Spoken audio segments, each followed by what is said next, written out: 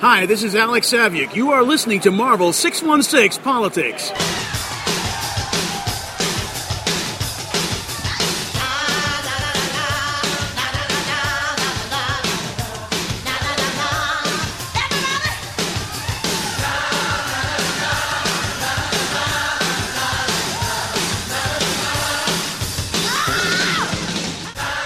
Thank you once again for joining us for another riveting episode of Marvel 616 Politics.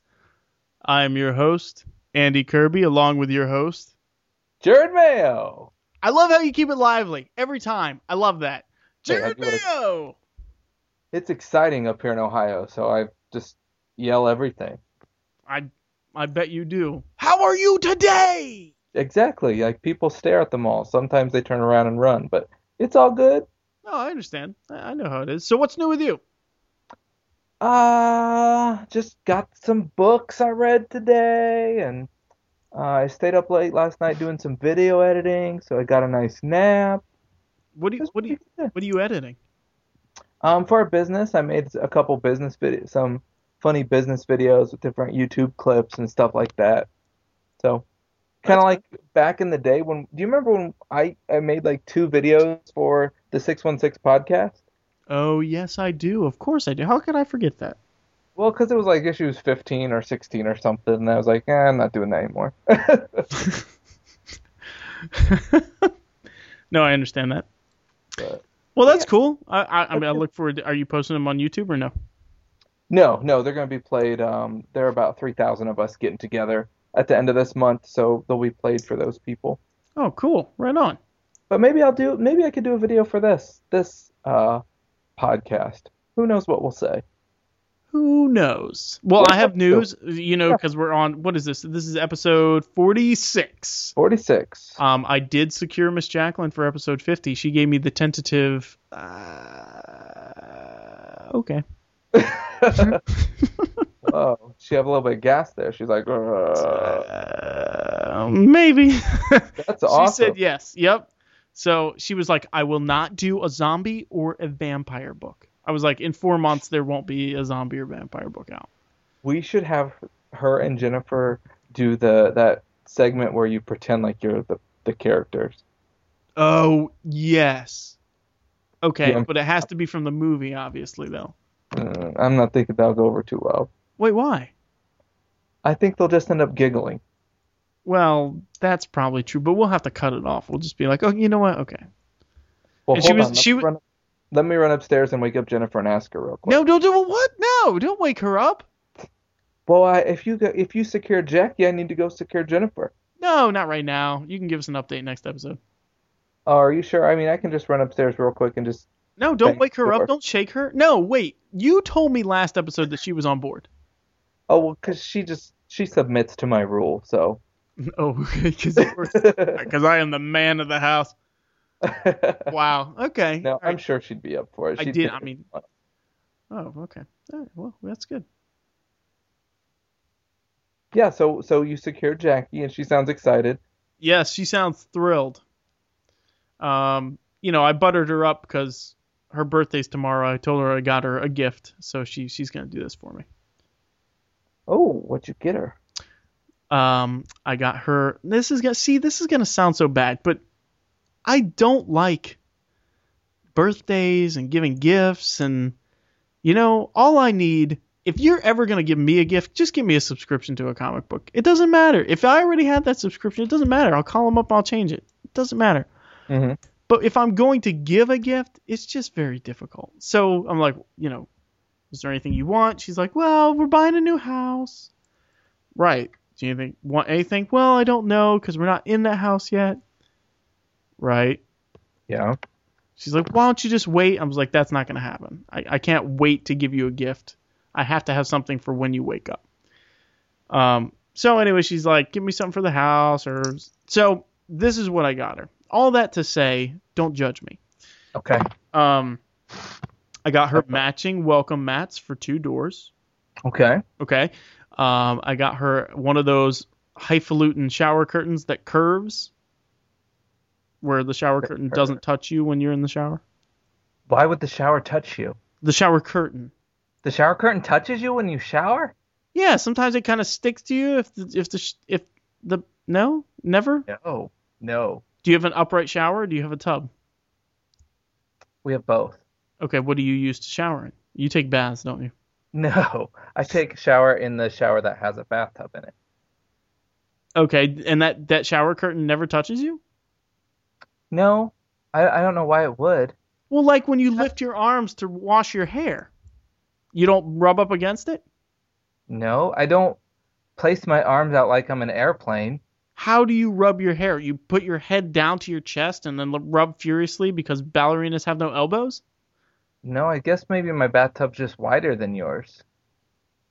Well, I mean, I stand in the upright shower. So this is a moot point. The issue is that's what she wanted. So that's what I got her. Oh, a shower? Curtain, rod. Gotcha, okay. Right. So then, goodness gracious. I got her some of those topsy-turvy plants. Are you familiar with these things? No. Okay. Okay. These are plants that, strawberry and tomato plants that are upside down so that the roots are growing up and the plant is growing down and you hang them like a hanging basket. Mm-hmm. Yes. Okay. Yep. I got her. I got her. Sorry.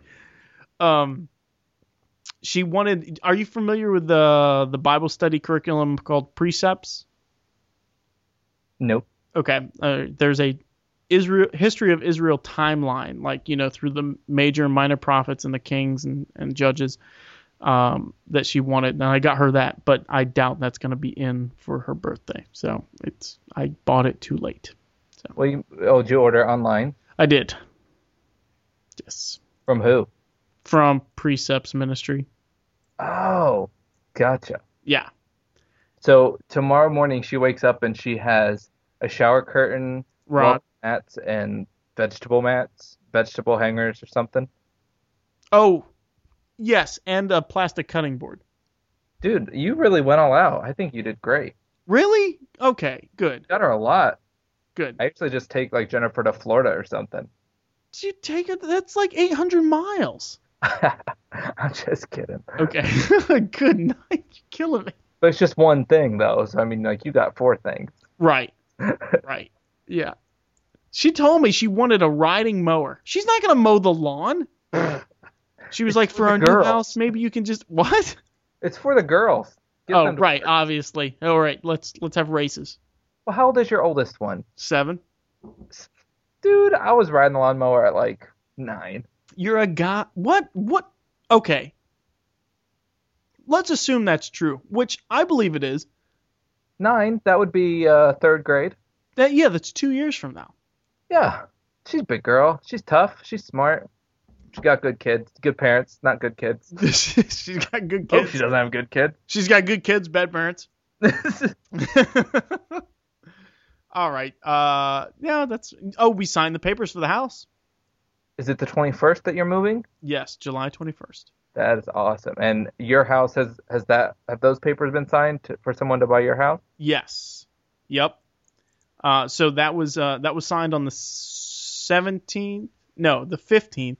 We were supposed to sign on the 18th, but it got pushed back to the 19th because the lender couldn't get the paperwork in time. But when we closed, the title company that closed on the house said, I just have to tell you, this is the best rate I have ever seen. And he was like, this is phenomenal. The fees and the rate that you got are the best. So good job shopping around for a loan. I was like, all right. That's awesome. Yeah, man. Congratulations. That's great. Yeah, thank you. I mean, I felt stupid because it's an out of town lender it's the National Bank of Kansas City, and people were like, oh, it's an out of town lender. I don't know if we're going to have any problems with that. So I felt bad when we actually did have some problems and they had to push it back a day. But when that guy said that, I was like, oh, phew, good. I'm glad. Yeah. So. That's awesome. Yeah, man. I'm thrilled. Are the girls excited? About the rate of the... No, they don't understand mortgages. Yes, about the rate and the vegetable hangers. They are excited. About moving. Yes. They're like, the new house has stairs. Oh. Oh, I do remember you said that. Yeah. So you'll have to move every couple years to keep them excited. Oh, sure. Yeah, that's a good investment. Just be like a landlord. Wouldn't that be cool to be like landlord Andy? No. What? No. Landlord / farmer Andy. That's Yeah. good stuff. I hope he's wearing his cowboy hat because I don't want him wearing his landlord hat when I go talk to him. I just hope he's wearing something under his bib overalls. That's what I should get Jackie. Oh. Oh, that's awesome. You can get them at Goodwill for real cheap. Okay, they're still open. It's 10:45 here. Hmm. Maybe I can make it. I don't know about the Goodwill times in Louisiana. In Louisiana. All right. So what's new with you? What else is new with you? Am I supposed to have something? No, not Okay. necessarily. Because the one time, like when I got a new job, I was like, oh, I forgot. Yes, My I sister remember. came That. for a couple days and she visited. Who? And she's like, my sister. Okay, yeah. She would be my mom and dad's other child. And That's an odd way of. just wasn't sure if you understood sister, what that meant. No, I have two mom and dad other childs. Three. I have three other mom and dad other childs. Children. It's plural now. Okay. Thank you, school teacher. Hey, I'm starting early. Ready now. So she came to visit and she's pregnant. And so it was just weird because I know that your siblings have kids, but mine never has, and I've never had one. So it's just weird to be like, ooh, there's like a living being in you, and like you're fat, and it was just really weird. But we had a good time. You didn't tell her she was fat, right? I did. Sarah and I are very upfront with each other because like she looked pregnant when she was standing up, but then she laid down on the carpet and she just looked like she had a big beer belly. It didn't look like she was pregnant. Did you not let her sit on the couch? I'm confused. She just wanted to lay on the floor. I guess I don't know, like girls' backs hurts and stuff when they're carrying like bowling balls in their bellies. So Yep, that's true. yeah, so she just laid down. I was like, whoa, you look like fat. How far along is she? 6 months. Okay, all right. There's one of my subordinates here at work. His wife is pregnant, and it's kind of what is the term? Blended family? Is that the term? Well, explain to me what do you mean by blended, or maybe to our audience. Okay, all right. His wife has a child from a former marriage. So he married her and adopted the child, who is 5 years old. I don't know. Anyway, so he's got a 5-year-old, but it's not biologically his. Mm-hmm. So this is going to be his first biological child, and he's never been around a child, I don't think, full time, anywhere from age birth to 2. So this should be pretty interesting. I am really looking forward to getting some popcorn and seeing what happens. Why do you think it's going to go bad?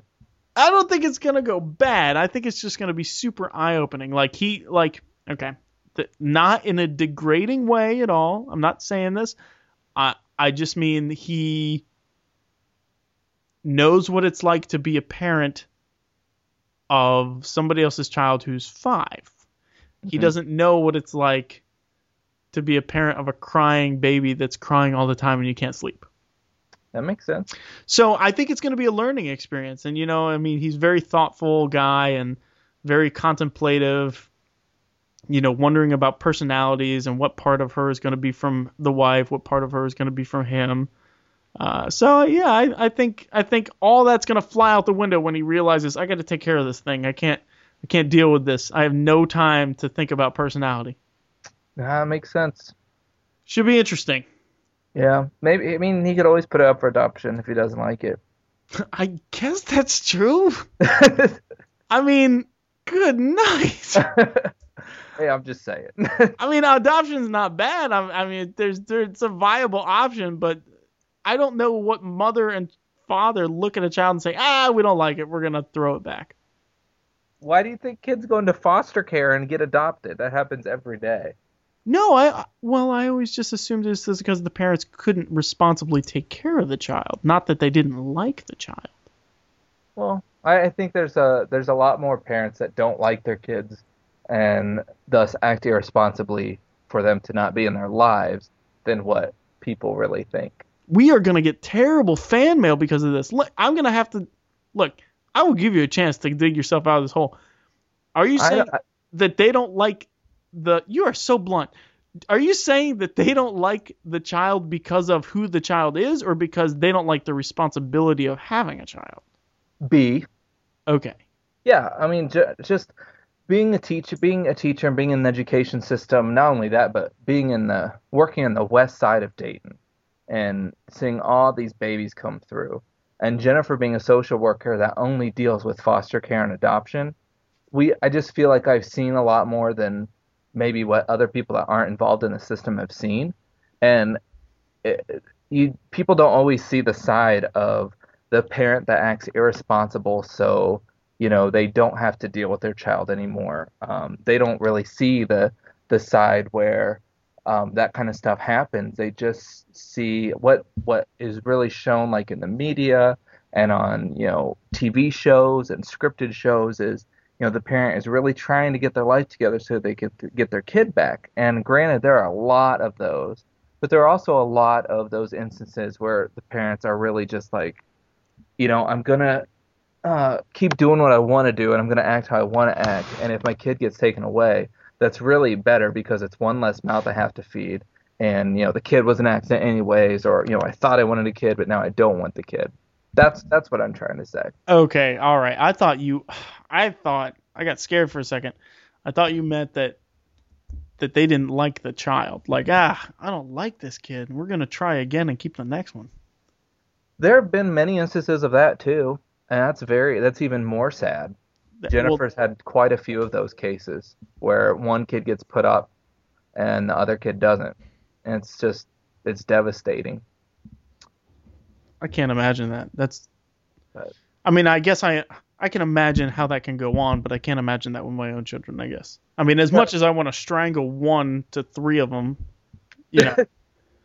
1 to 3 of them. That's good. I should adopt. Well, I don't know if you remember this, but, well, you probably don't, but we never planned on having our own kids. We planned on adopting all our kids. No, I didn't know that. Yeah. Yes. And Ed, my roommate, was very adamant about he wanted to meet the fruit of my loins. So he was like, You need to have your own child. That's a red flag. That's Wouldn't you say? A couple other things that happened after that. Yeah. Good call on that. Yeah. I could have told you that. If I had known that piece of information, I could have saved you a lot of trouble later on. Gosh, yes. And Eric, oh man. Don't deal with this guy. He wants to meet the fruit of your loins. Oh man. Okay, we're never gonna see him again. That's a sad story. Okay, so anyway, goodness gracious. So anyway, Jackie's brother is adopted. From South Korea, and so I like the idea of there are so many kids in this world that need love and a good home. Why would I feel the need to bring my own children into this world and say, you know what, I want my own kids, I don't want those kids. You know what I mean? Mm-hmm. Which I'm not demeaning that, but I am saying there are other kids, and I felt a burden for that. But man, we had Felicity 9 months after we got married. Like, we were together for 4 hours. Interesting. Yeah, we were together for 4 hours, and then there was 3 of us. So we didn't really have a choice. You know what I mean?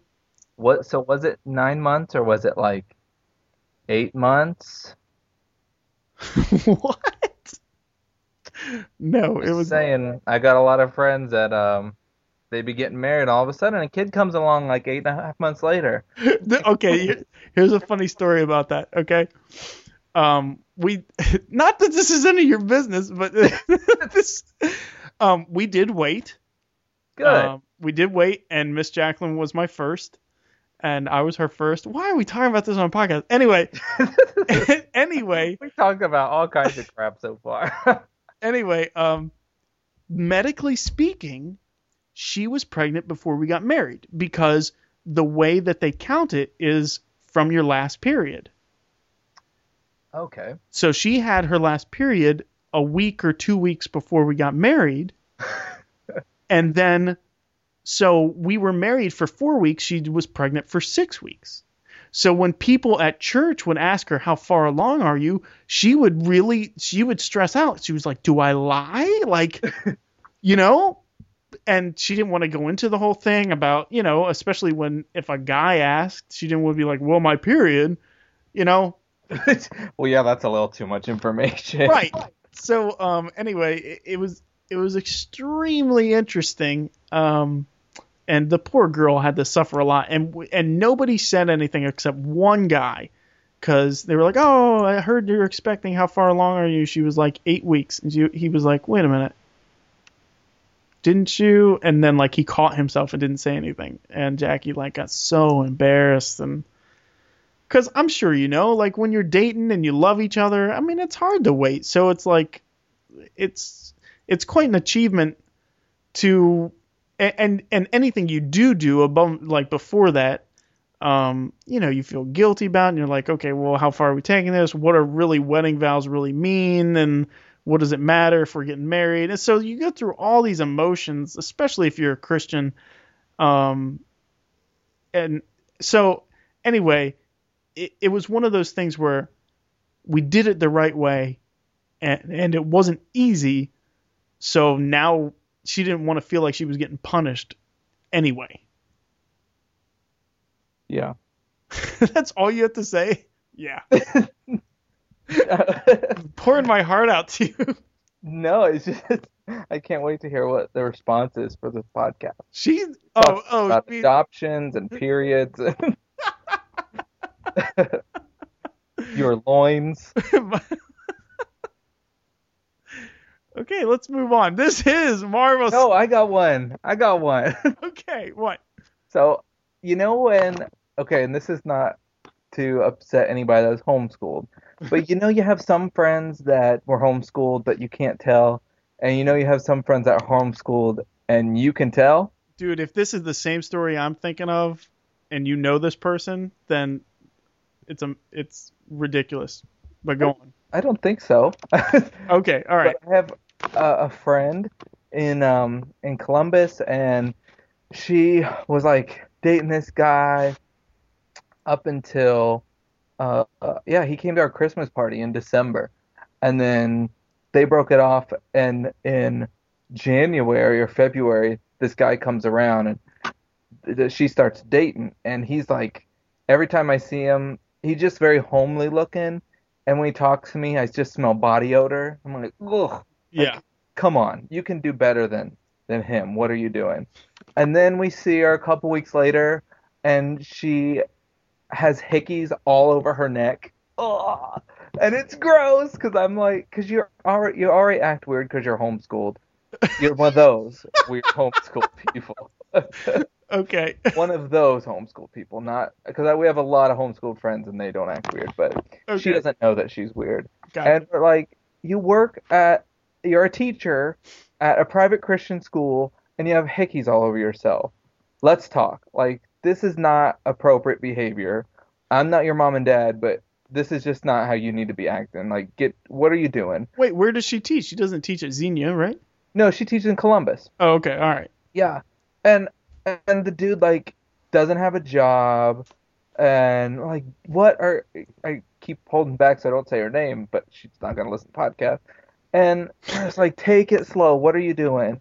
And then she kind of just steps away from all of us as friends, and just like she just sends us all a message that she just needs some time to think about life and everything.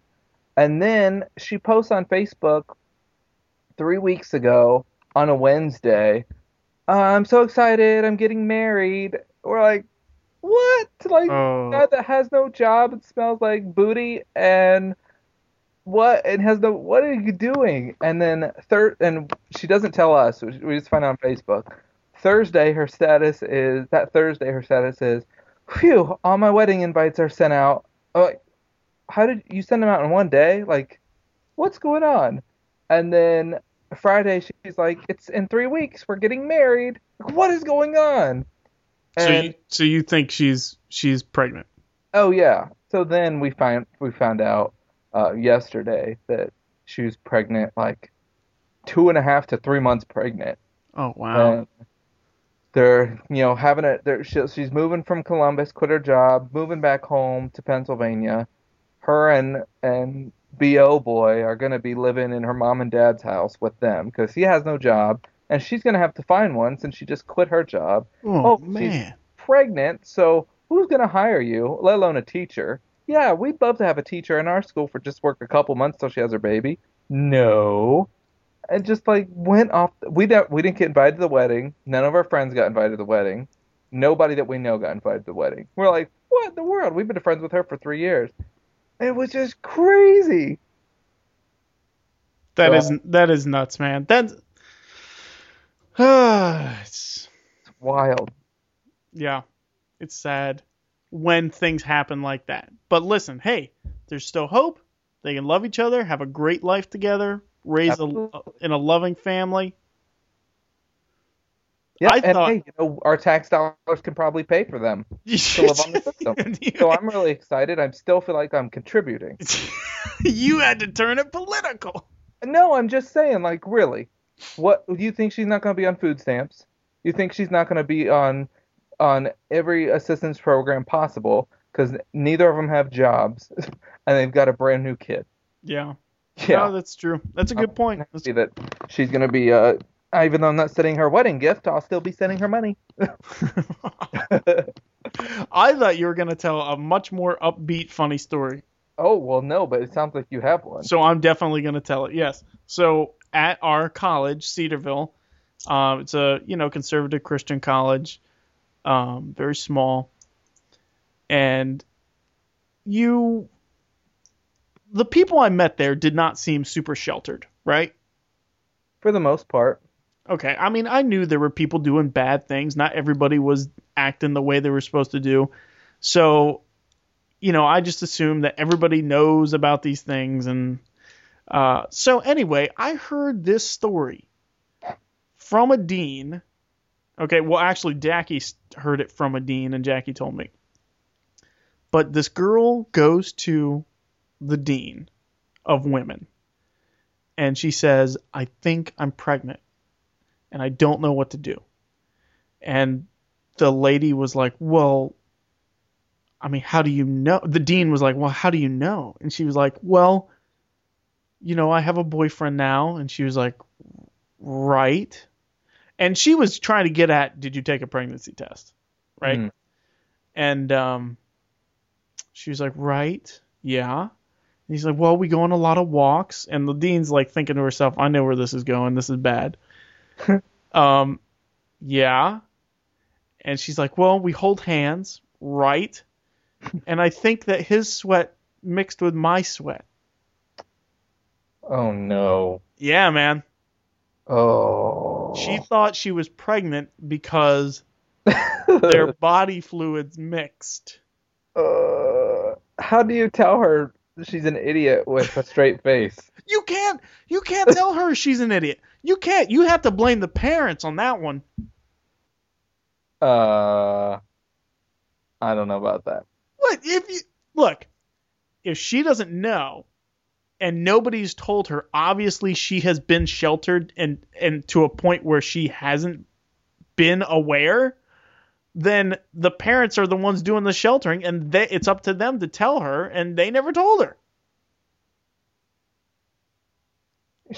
Does she not have any friends?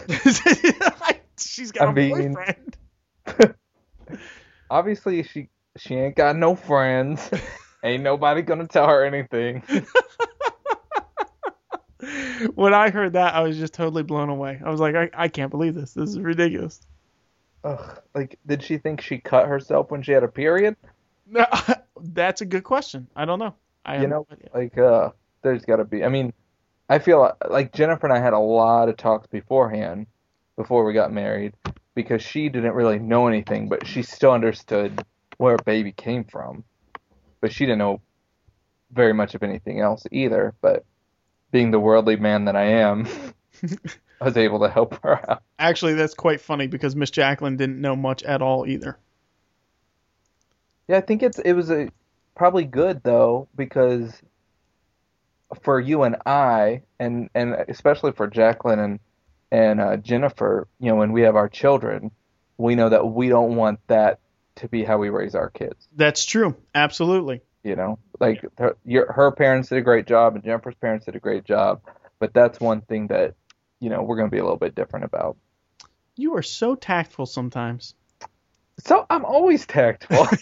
This is Marvel 616 Politics. It is a comic book podcast. You can email us at marvel616politics@gmail.com. Visit our website at marvel616politics.com. That's where you can download our episodes and stream them without iTunes. But speaking of iTunes, you can go to bit.ly/Marvel616Politics. That's bit.ly/Marvel616Politics. And you can always follow us on Twitter at 616Politics. You can give us a call and leave us a message or say something really smart or tell us maybe about your experiences with any of the topics we've talked about tonight at 616-755-TINA.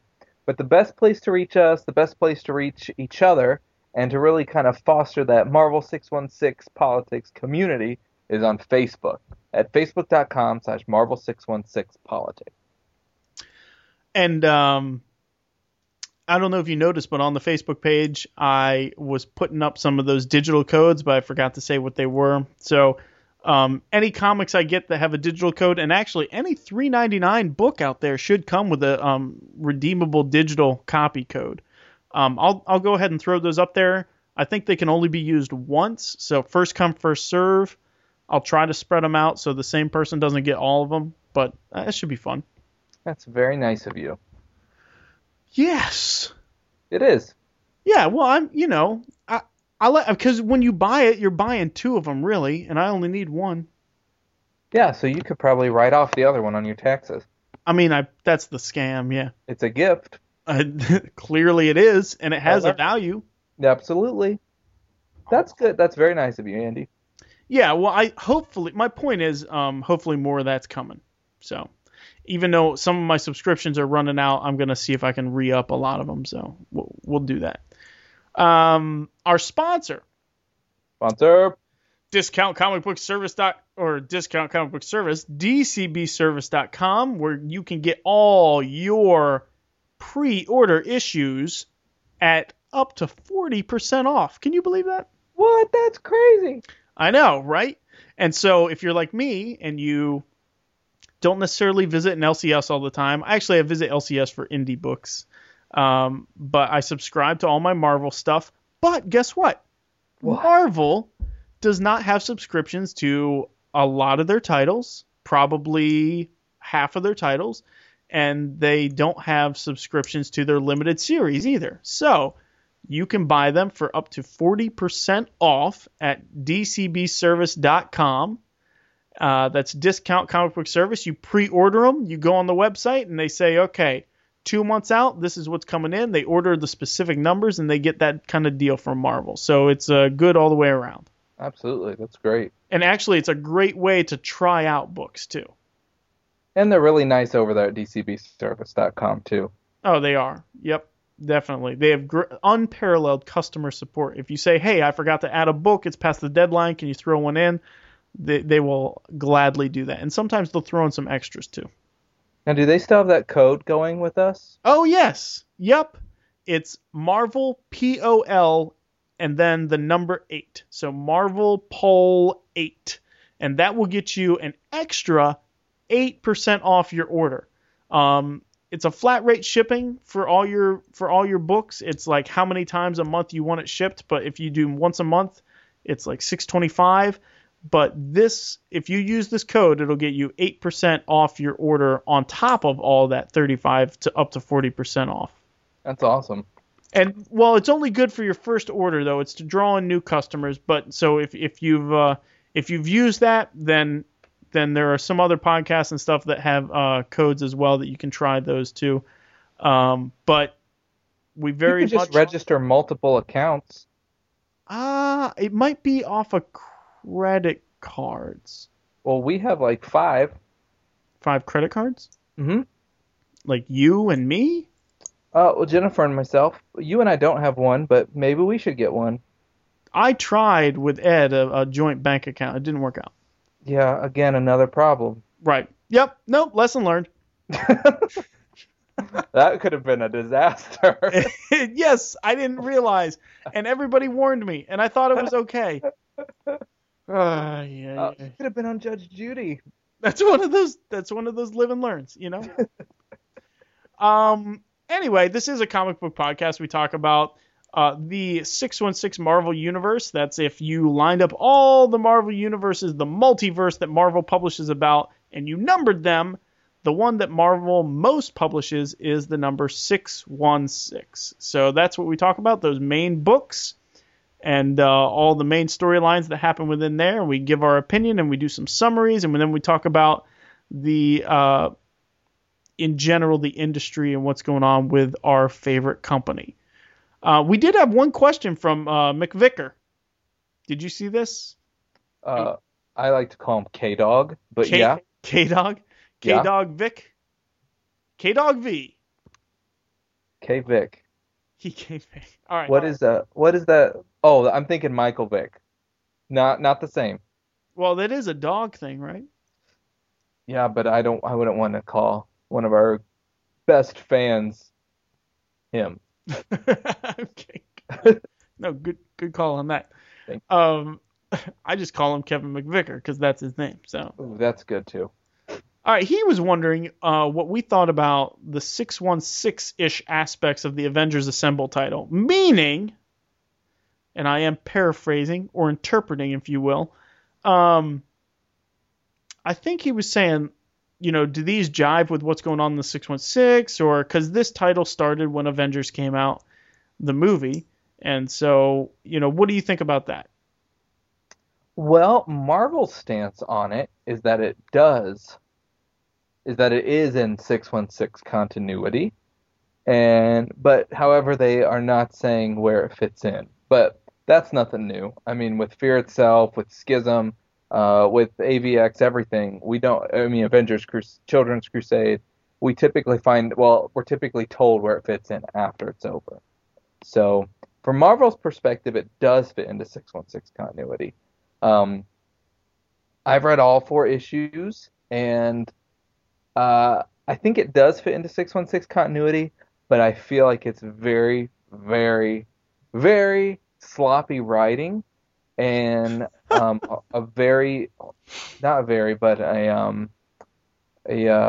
the right word? I don't think the person that's editing, whoever the main editor is, needs to do a better job in doing their job. Well, what specifically? What do you mean? Well, it just sounds like the Avengers had not met Thanos before. And when the Guardians of the Galaxy show up, they're like, "Hey, let us introduce ourselves. We're the Guardians of the Galaxy." Well, they know those characters. Do they? I think Iron Man knows Nova from Civil War is when they cross paths, but I don't think he knows about the Guardians of the Galaxy. They've met Gamora. They've met Drax. Yeah, they've met those people, but they didn't know that they were the Guardians of the Galaxy. Okay. Right? Fine. Sure. I've read every single... I don't remember the meeting. No, that's fine, but they know them okay, fine. They can announce themselves as their team name. That's cool. But it's just Thor's like announcing to Thanos who he is, and Tony Stark makes a comment in either the issue 4 or issue 3, something along the lines of, we don't know much about Thanos. We're like, we don't know how powerful he is, or something like that. Like, dude, were you not in the Infinity War? Did Thanos not first appear in your comic book series? What's going on? Huh. And like Hulk is all dumb, like Hulk angry, and like it just seems like this is the movie version of the characters. Oh, and definitely. Yeah, and it's designed to bring a new audience, and I think it's that's awesome they're doing that, but I think just a couple phrases here and there would just make it be like it's more in continuity. Now, What do you think? well, I think that I wish it wasn't 616. I wish that it was the movie universe. Hmm. But if it was the movie universe and if it was canon within that universe, then they would have to do something. The sequel couldn't have Thanos in it. You know, like where the movie left off. All this stuff would take place and then he would show up. I think that they're definitely acting like they did in the movie. I just felt so bad for Bendis's writing. It wasn't spot on. It wasn't crisp. I know you don't really like his stuff, but in his new Avengers title, all the back and forth stuff is, to me, it makes it real. You know, like I really believe that those people would say that and they would mess up some of their words and that kind of thing. But here it was like totally all planned out to portray a facade of what this group should be. And as for where it fits in with 616, I believe it's after AVX.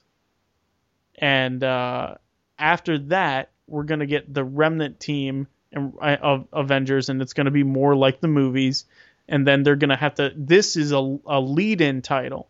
This is going to lead into a bigger thing of where Bendis is going to go. Because after AVX, I think a lot of their writers are all going to shift books, right?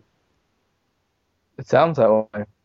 I think so. And so I think there's two things that is going to happen into the Marvel Universe after AVX. The first one is going to be the Avengers, or all the books are going to mirror the movies a little bit closer. And then second, we're definitely going to go into the Ultron War, or the Age of Ultron. Okay. And so those two things are going to coincide somehow. The writers are all going to shift, but I think it's very well planned out. And right now we're on 2 or 3 diverging tracks, but they're all going to meet after AVX. I guess I just hadn't thought that far along.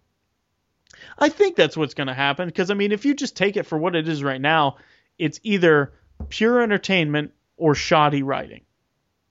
B.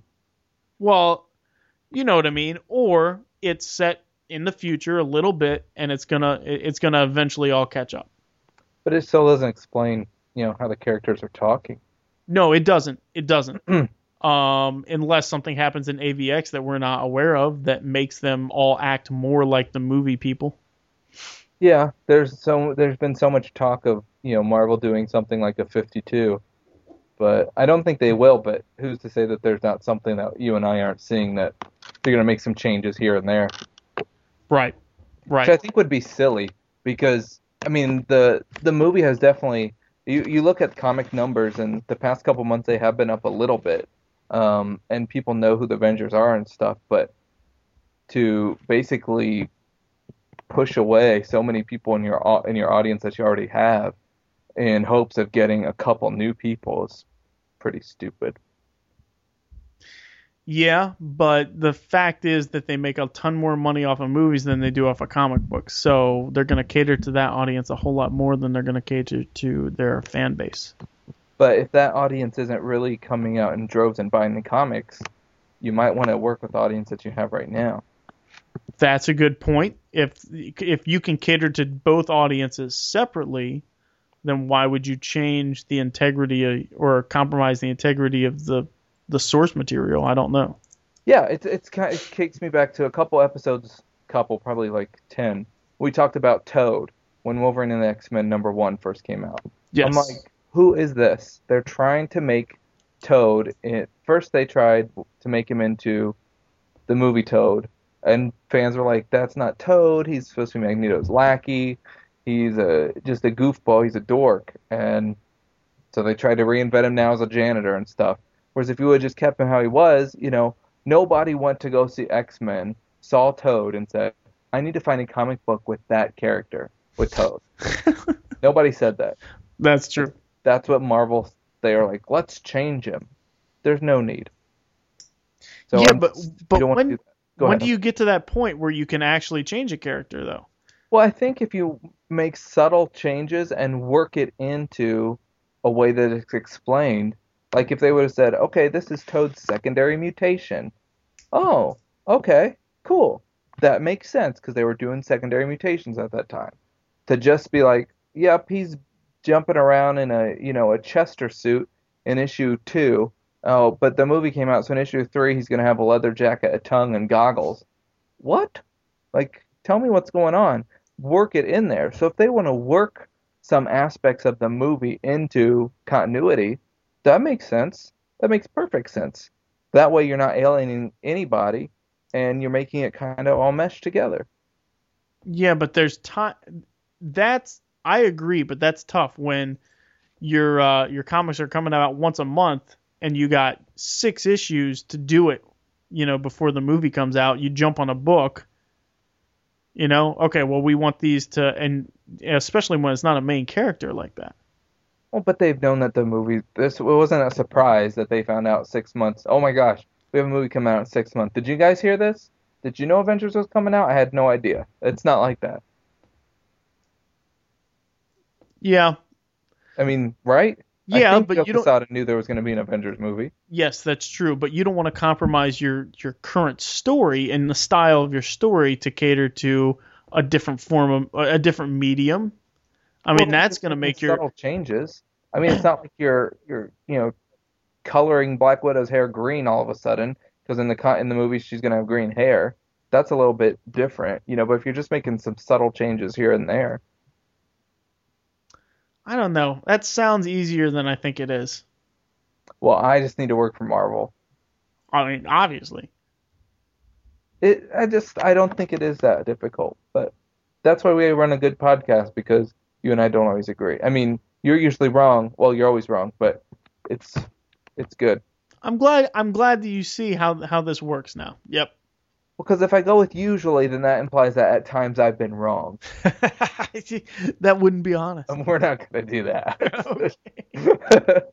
All right, McVicker, I hope that's a good enough answer for you. Obviously, the answer is we both disagree. So let's move on. No, we agree, don't we? I got some more questions for you. I'm sure we do somewhere. I don't agreed know. on that, didn't we? Didn't we agree that it's in continuity?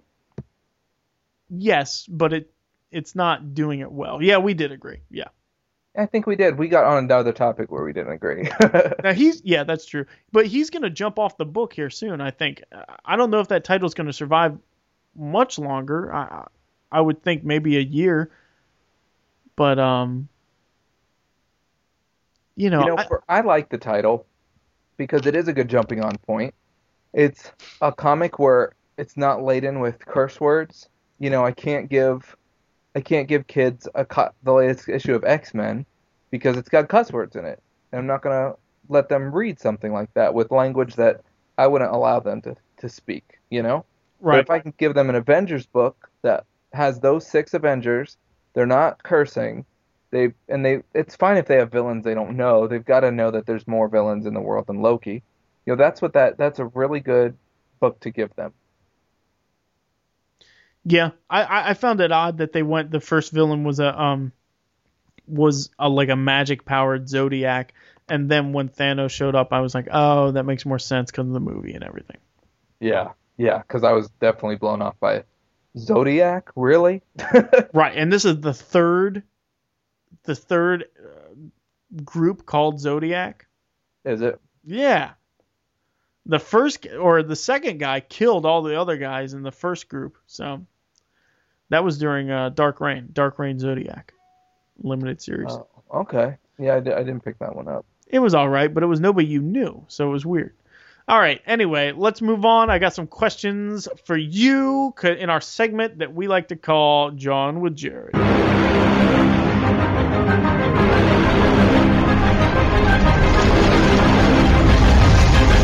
John with Jared.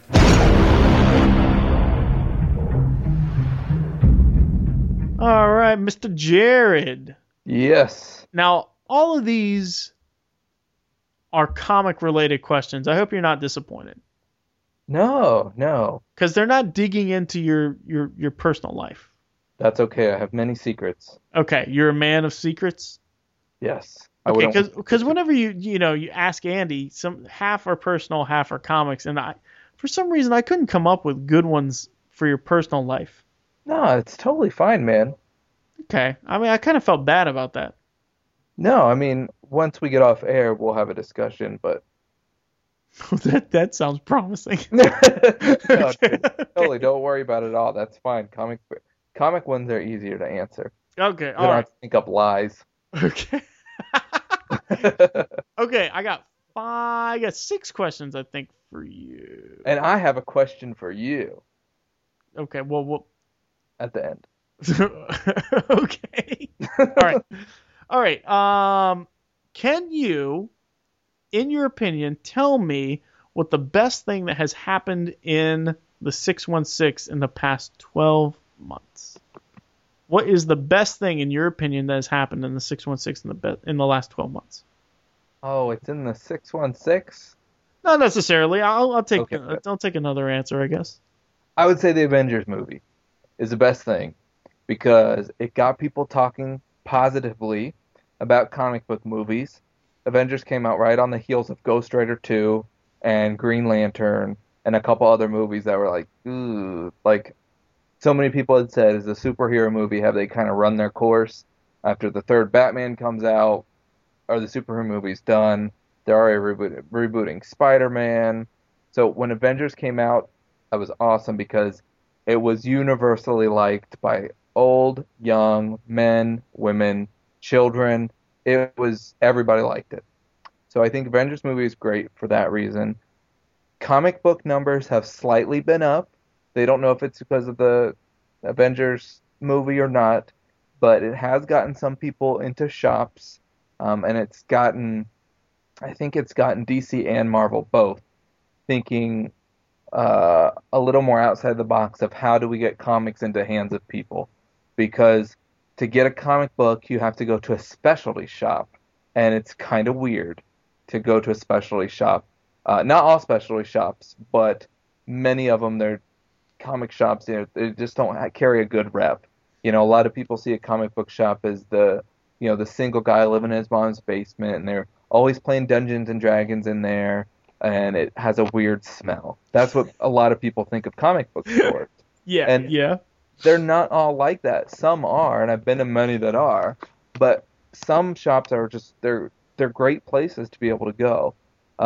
So it's been good because it's got Marvel and DC to think, what do we need to do to get books on newsstands?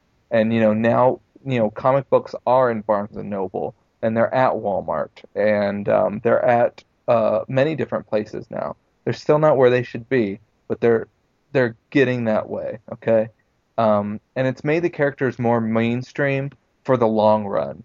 You and I, we had the X-Men and Spider-Man cartoons on Fox when we were growing up. And so what did that do? We've been able to carry the X-Men and Spider-Man and then branch out to Hulk and Avengers and stuff. We've been able to carry those characters with us our whole lives. And it's recognition. We know who these people are. We know a Hulk shirt, or we just have these love for these characters. Kids today, unfortunately, they don't, there aren't superhero cartoons on Fox or ABC or CBS or stuff like that. It's news and it's live stuff, and it's not these characters that you and I grew up with. So for the Avengers movie to be in the movie theater and be the third biggest movie of all time, still trying to go for that second biggest movie of all time record, is huge, because the Avengers movie is what X-Men and Spider-Man cartoons were for you and I, for today's generation. All the kids know who characters like Hawkeye and Black Widow are. That's awesome. And that's going to be able to germinate and go through the next 20 to 30 years of their lives. So I would say, I know that was a long-winded answer, but I would say the Avengers movie is the best thing to happen to comics, probably not in 12 months, but probably in the last 5 years. Wow, that's a well thought out answer, and I mean spanning that long, I would say that I agree that with a lot of what you said, that it's going to be. I didn't realize that it would take the place of what the child grows up with and says, okay, well this is because we didn't have those movies when we were kids. No. So we had and our the TV parents shows. had Lou Ferrigno, you know? Yeah. They knew Hulk. We didn't know Lou Ferrigno. We know him as the guy on King of Queens. But that's how they knew Hulk. And they had Spider-Man cartoons in the 70s, him and his amazing friends. So that's how they knew those two. Our generation didn't know them as well. We knew Spider-Man and X-Men. And now your kids' generation are going to know the Avengers. Yeah, you're right. Well, actually they watch a lot of the old Spider-Man cartoon. We watched that the other night too. But they know the Black Cat, and they know that Captain America and the Black Cat kind of have a thing because of those last episodes. Secret War. It's nothing like the real Secret War. No, oh my gosh. But man, they are glued to that because I was sitting here trying to work because Jackie was doing a Bible study, so I took the three girls to the office, and they were watching Spider-Man on one screen, and I was trying to work on the other screen, and they were like, "Dad, I don't understand. Who is the Black Cat's dad? Why is he in jail? What does he have to do with Captain America?" Like, he saw the formula. They tried to. Why does he have to go to jail? You know, like they were so into it. They're so cute. Does it make you proud? It does. It really does. I haven't shown them any of the vampire one. There's a whole season full of vampires, you know? Yeah. So I haven't shown them any of that yet, but anyway. What we've done is with the Windows Moody Maker, the Windows Movie Maker, we've made some episodes of Superhero Squad for our nieces and nephews, but cut out parts that we don't think they needed to see or what, not appropriate for them. Oh, that's a good idea. I never thought about doing that. Yeah, it's fun. I mean, I really like that show anyways. Most people don't, but I always like that show. So I get a kick out of watching it and then just noting, okay, I need to make sure this is taken out. Right. And this is taken out. And it's not because I'm trying to, censor what they see, but, Carter is 4 and Katie is 10. And at that age, there are some things like, I don't want the idea of some of their worldviews put into my nieces and nephews' heads. Right. Well, I mean, not only that, but when you give them something, their parents don't want to say, okay, well, it came from Jared and Jennifer. We have to check it first. Oh yeah, absolutely. Right. Yeah, like the Doctor Strange episode, it was just like, yeah, we're not going to watch this one because I can't edit that much. You wouldn't have any idea what was going on. Right. All right. Question 2. There was a tweet that came across that said that implied that Josh Hartnett was up for the role of Daredevil in this thought about reboot. Oh. But later was quelled. Is that a word? Very big fanciness tonight. Hey man, you said germinate. I gotta. So, who would you cast for Daredevil in a Daredevil reboot?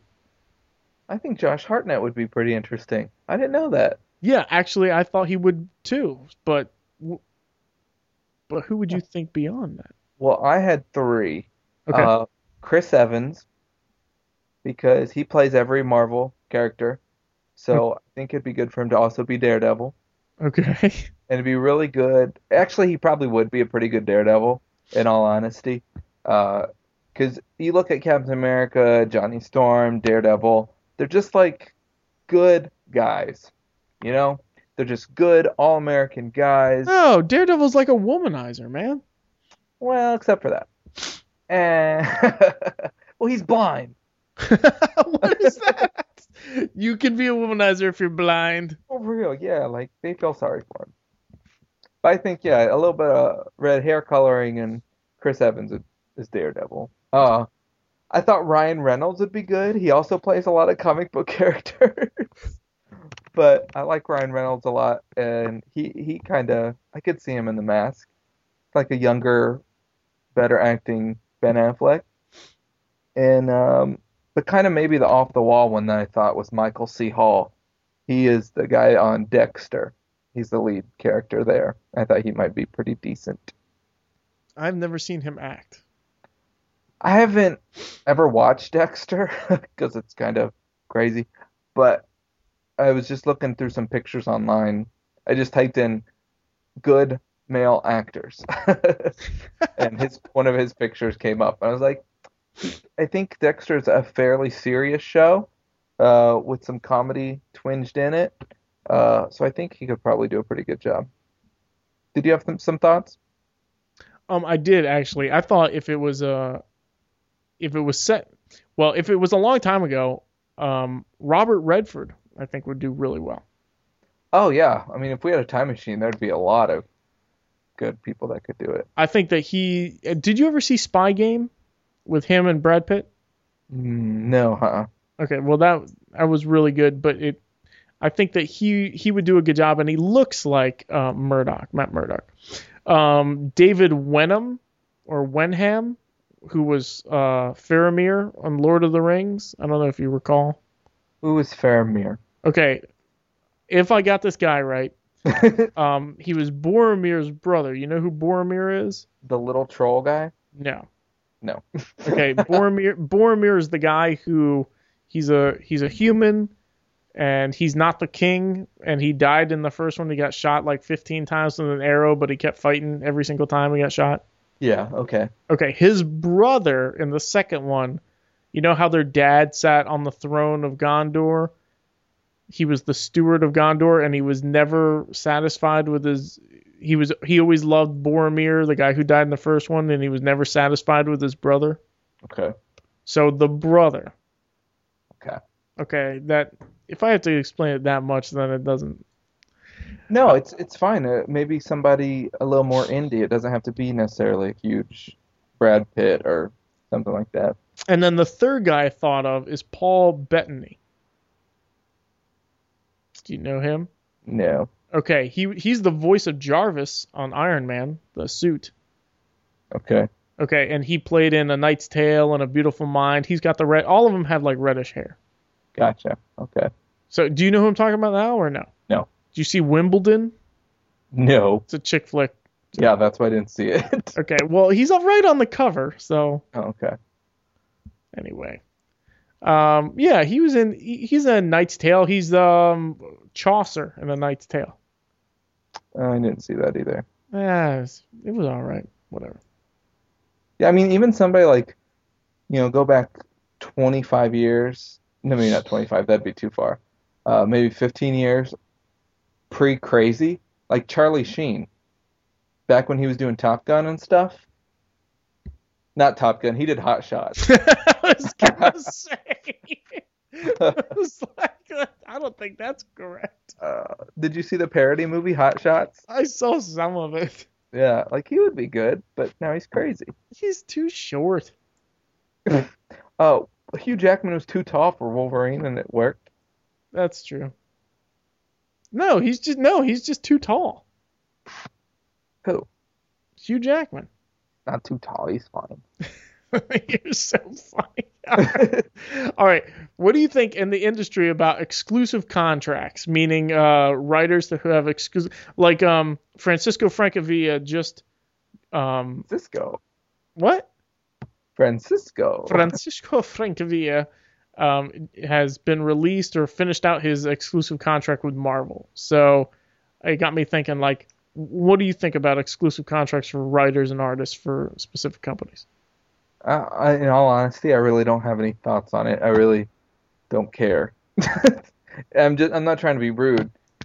It's just that I remember when I would read Wizard. Did you ever read Wizard back in the day? Yes, I did. And people, like, it'd be big news that somebody signed an exclusive with this company. I was like, I really don't care if you're exclusive with DC or Marvel or Image or Valiant or whoever. I just want to make sure the X-Men are written well and drawn well. That's all I cared about. Yeah, but I think exclusive contracts, I mean, if you like that writer, then you can say, oh, well, he's gonna, because writers flip back and forth between DC and Marvel. So if they say that, then if they sign an exclusive contract, then you can say, okay, they're going to be writing, even if it's not this book. Because writers get canned all the time and moved out all the time. So it kind of gives them a little bit of staying power, don't you think? I think, but I guess for me, the only writer I've ever had just like a man crush on would be Yost. Like Chris Yost could write The Warriors 3, and I'd probably want to pick it up. But I have yet to find another writer that I just want to read everything that they write. So for me, I guess an exclusive isn't that big of a deal because if they're not writing the title I want, yeah, they're exclusive to Marvel, but if they get shipped over to Warriors 3, I'm like, well, I don't care. I'm not going to follow them there. Does that make sense? Yeah, but that's the only. Huh. So he's the only one that you would read anything he wrote? Probably. Wow. Warriors 3 might be tough, but I would try it. It would. Yeah, that would be tough. Definitely. I just have never found a writer that I just love. But he seems to be able to, whether it's Marvel animation or comics or now working and doing some stuff with the movies. He understands who all these characters are and he makes it work. He's amazing. All right. That's a good answer. I like that. All right. What Marvel movie should be made? All right. Okay. I could visualize you clapping your hands and rubbing them just now. I think they need to restart the X-Men and Fantastic Four franchises, first of all. Just start over. I think it's time for Hulk to get a movie, and I think that's probably going to happen.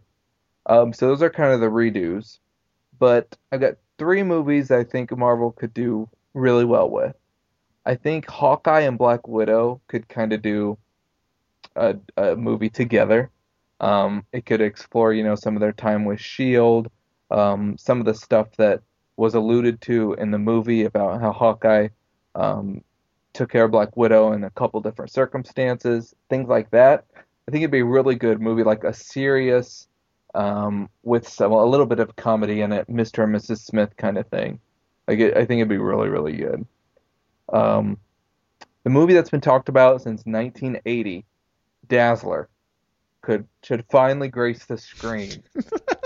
It would be pop princesses would love it, teeny boppers would love it, but if it was able to kind of fuse in and make it accessible for the adults as well, it could be. I mean, somebody like Cameron Diaz, like get a legit actress, but be able to also appeal to with the music aspect, like the Demi Lovato, Selena Gomez crowd.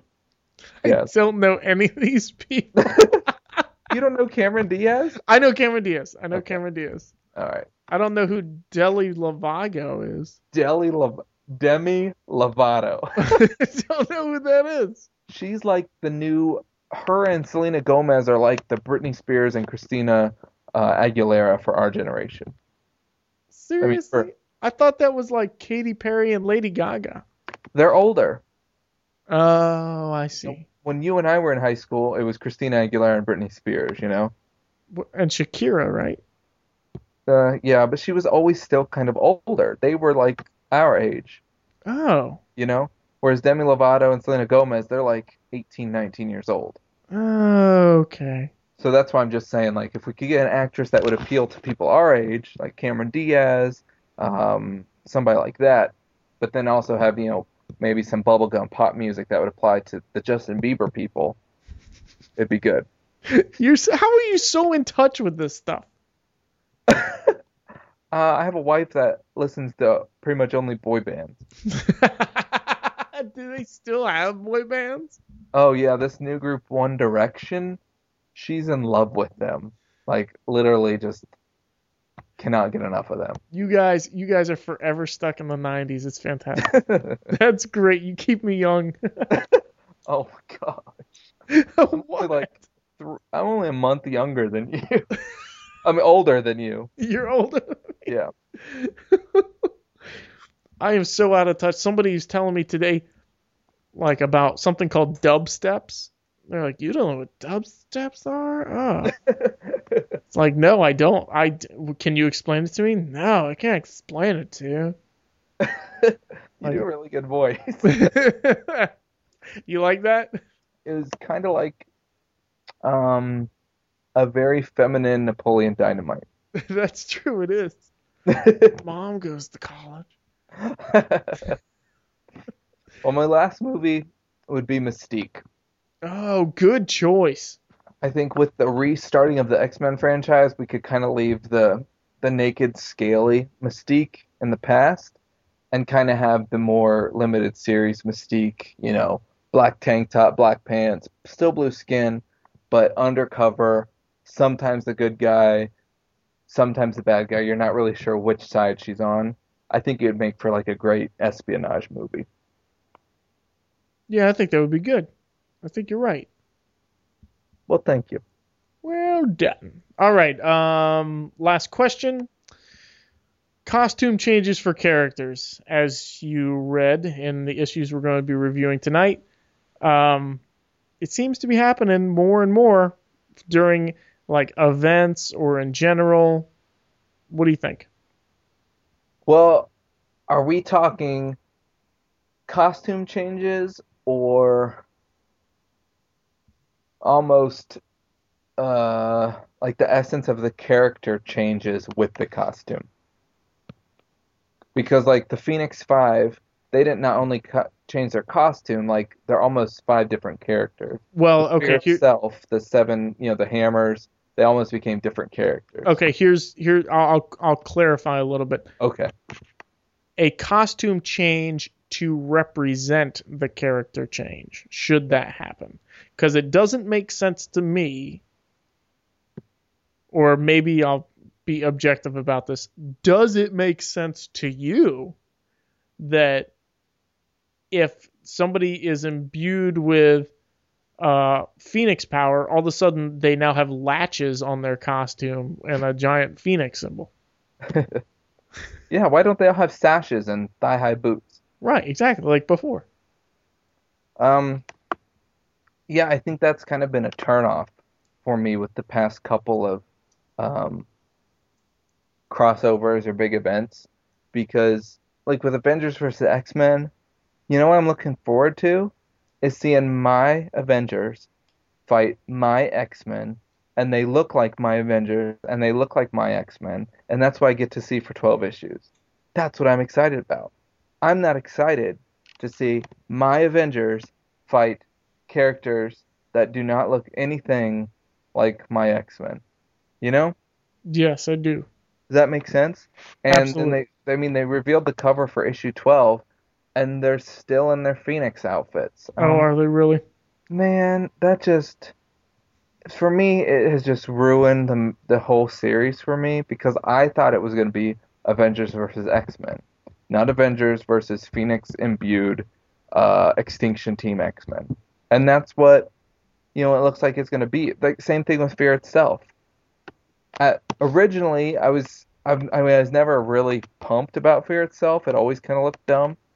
But I was like, okay, these 7 villains are going to come, and they're going to get some powers, and they're going to make it really hard on the heroes.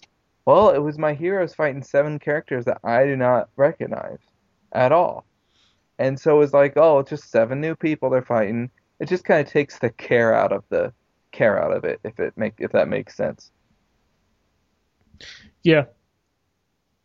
So you're saying that the costume change is a negative thing because it's not what the fan is looking forward to?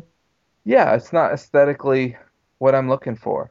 That's not what I see, I basically see new characters. So why do you think they do it? I don't know. Well, I don't know. That's a good question. I think probably to represent that they're different now. I know that toys are already being made for these characters in their new costumes. Are they really? Why? Like Mini-Mates is already either released or is coming out with 2 sets of Fear itself character sets. So there are 8 figures coming out, with 6 of them being changed. The heroes with their Iron Man costumes or whatever that he made for him, and then 3 that are with their hammers. Like, I don't want that. I could care less. And then the AVX characters are getting released as Mini-Mates too. Like, I don't want that. That's not what I want. Give me what I want. No, I understand. I agree. What do you think? I don't like it. It doesn't make sense to me, is why I don't like it. Hmm. Because look, if there's something, if something's gonna happen where you get more power, how does that affect your clothing? Unless they rip, or unless they're burned, or unless they're torn.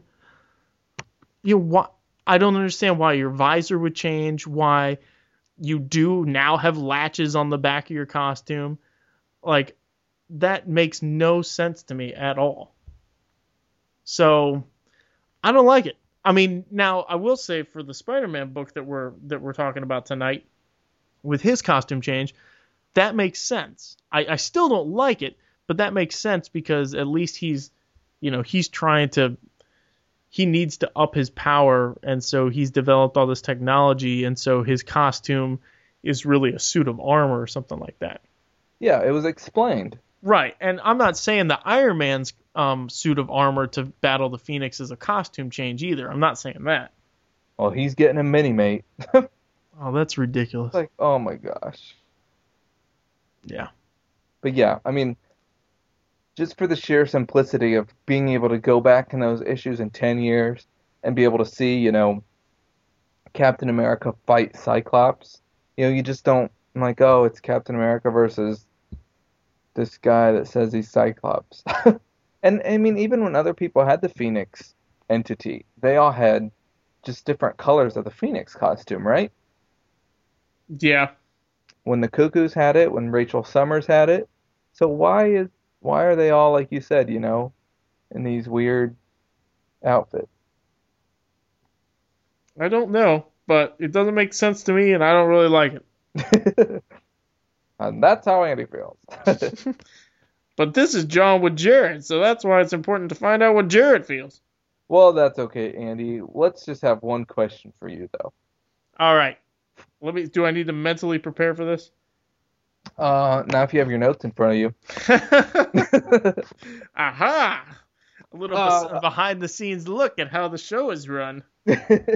Well, kind of going with what you had said earlier, when you had asked me about exclusives, but then even earlier in the show when we were talking about the Avengers and how you're thinking that, after AVX, a lot of different writers are going to get shuffled around.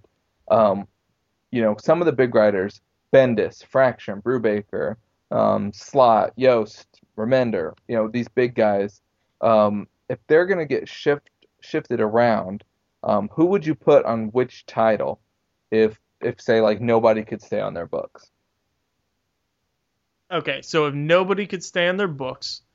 All right, so I did think about this a lot, and so what I did was I wrote out all the current writers I could think of, okay? And then I started looking at all the books, and I came up with way more books than writers because obviously some of the writers do more than one book at a time, right? Yeah. Okay, so I didn't match up all the books. I had about probably 10 left over. We forgot about Claremont. He doesn't currently write for Marvel. Yeah, he's writing the Big Hero 6 limited series. What are you talking about? No, he's not. Yes, he is. Don't you argue with me? Like right now he is? Well, it's in the solicits. It's coming out. Is it a trade? Because he already wrote that, I thought. Yeah, no, they always get like a limited series every 5 years. They had one 3 years ago. Well, maybe it's every 3 years. I thought he said he was done with comics. No. I think he did. Okay, well, in the latest solicits that have come out from Marvel, he's writing Big Hero 6. Are you going to read that? No. I didn't think so. Then what does it matter? I just didn't want you to forget him on your list. Well, thank goodness he's not currently writing right now. He was good in his day. No, that's fine. That's fine. He was good in his day, but not now. All right, Okay. we're getting off topic. Okay, all right. So, do you want to just name somebody and I'll do it? Sure. Okay. All right. Claremont. No. All right. Bendis. Okay. Bendis has a giant workload, so he's gonna do more than this one book. But I would like to see him on X Factor. I think the witty banter of Sorry. that he loves to do with his characters is more fitting for X Factor than even it would be for Avengers. Okay. How about Fraction? Okay, well, Fraction, I would like to see him on Uncanny X-Force. If nobody could stay on any book and I had to put him on a book, I would put him on a book that I'm mildly interested in, that you could do a lot of story plots that would interest me, but not one that I really care about. So Uncanny X-Force. Okay. How about Brubaker? He's got the gritty and the espionage type thing, and I think that he could do a killer Punisher story. And not just, Rucka's doing a good job. Jason Aaron did a fantastic job on Punisher Max, but I think Brubaker could do a story. You know how Captain America's story was one long continuous story from Captain America 1 to 25, and then 26 to 50 was just part 2 of that same story? Yeah. Okay, I think he could do that with the Punisher. And the Punisher is one that you could do anything with. It's like a blank slate for any story you want to tell. There's no boundaries because he doesn't have to really interact with the rest of the Marvel Universe. You could do a mafia war, or him, you could do almost anything. Him having to go to other countries and everything. So I think he would be really good at that. Well, with that being said, are you telling me that you're excited about Punisher in space? I'll read it. Okay. It's not 616, so I can't get upset about it. So It's not? No. Are you sure? Oh, I'm fairly certain. I was pretty sure it was. No, I don't think so. Okay. All right. Next victim, Hickman. Okay, Hickman, I think he tells a fantastic story. He needs a lot of characters. I would go with Secret Avengers. And so he would actually make me care about Secret Avengers, but the way he's pacing, the way he does his pacing and the story that he tells, I think it would fit well for that book, and he could actually salvage that book, because I don't think that title's been good since it launched. I'm with you. Cannot argue. Spencer. I would like to see Spencer on Fantastic Four and on Spider-Man. I think that he's got a good essence of mystery, and he takes a piece of information, a theme, a tone, a plot point, and he crafts the story around that. And I think that for the Fantastic Four, it would work well for an ongoing mystery of trying to figure out something that's going on, without the bounds and limitations of reality necessarily. And then for Spider-Man, he could do some really not heartfelt but meaningful type stories. Okay. What do you think about Lou? Marjorie Liu. What? I just like to say Marjorie. She did good on X-23. I really liked her on X-23. Yeah. So I would put her on a book like that, and it would be The Runaways. Oh, bringing it back. Yeah, I think that she would do well. She's kind of got the teen angst thing. She does it well next to McKeever, I think. Good old Sean. We're buds. All right, how about Gage? Gage was tough because he's a good writer, but I don't really like a whole lot of what he does. So I'm gonna put him on Defenders because it's got a good feel. Like Fraction, it's got a decent lineup of characters, and you could do something with it, but I just don't like how Fraction's doing it. So I think Gage would It's more his style, I think. I mean, Gage is a second tier kind of guy, unfortunately for Marvel, if not third tier. And Defenders is that kind of book. So Agreed. What do you think in your personal favorite, Slott? see, yeah, I don't like Slott on Spider-Man, but he still is good, and he's basically writing this book anyway, The Avengers. I would give him The Avengers. Oh, you know what? No, I'm wrong. I have The Avengers twice on here. Well, there are many Avengers titles. Right.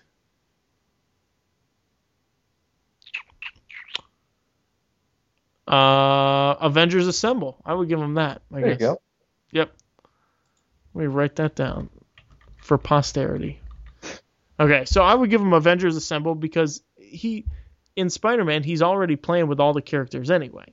You know, they're all showing up, but it's more lighthearted, and so that's kind of what the Avengers Assemble book is anyway. What do you think about Bun? Bun, I would give Thunderbolts because his Wolverine stuff is kind of grotesque right now, and I would like to see what he could do with not the original Thunderbolts, but the ones from Dark Reign and Civil War. So the Dark Avengers? No. I'm talking about like Headhunter and Scourge and Oh, okay. yeah. Forgot about them. Yeah, I think he could do well doing with those. Okay, how about Abnett and Lanning? Abnett and Lanning, I would give them Young Allies. Woo! That's not currently being published. No, it's not. Neither is Runaways. Wonder if there's a reason for Young Allies not being published. Because Sean McKeever left. Okay. How about Wade? Mark Wade.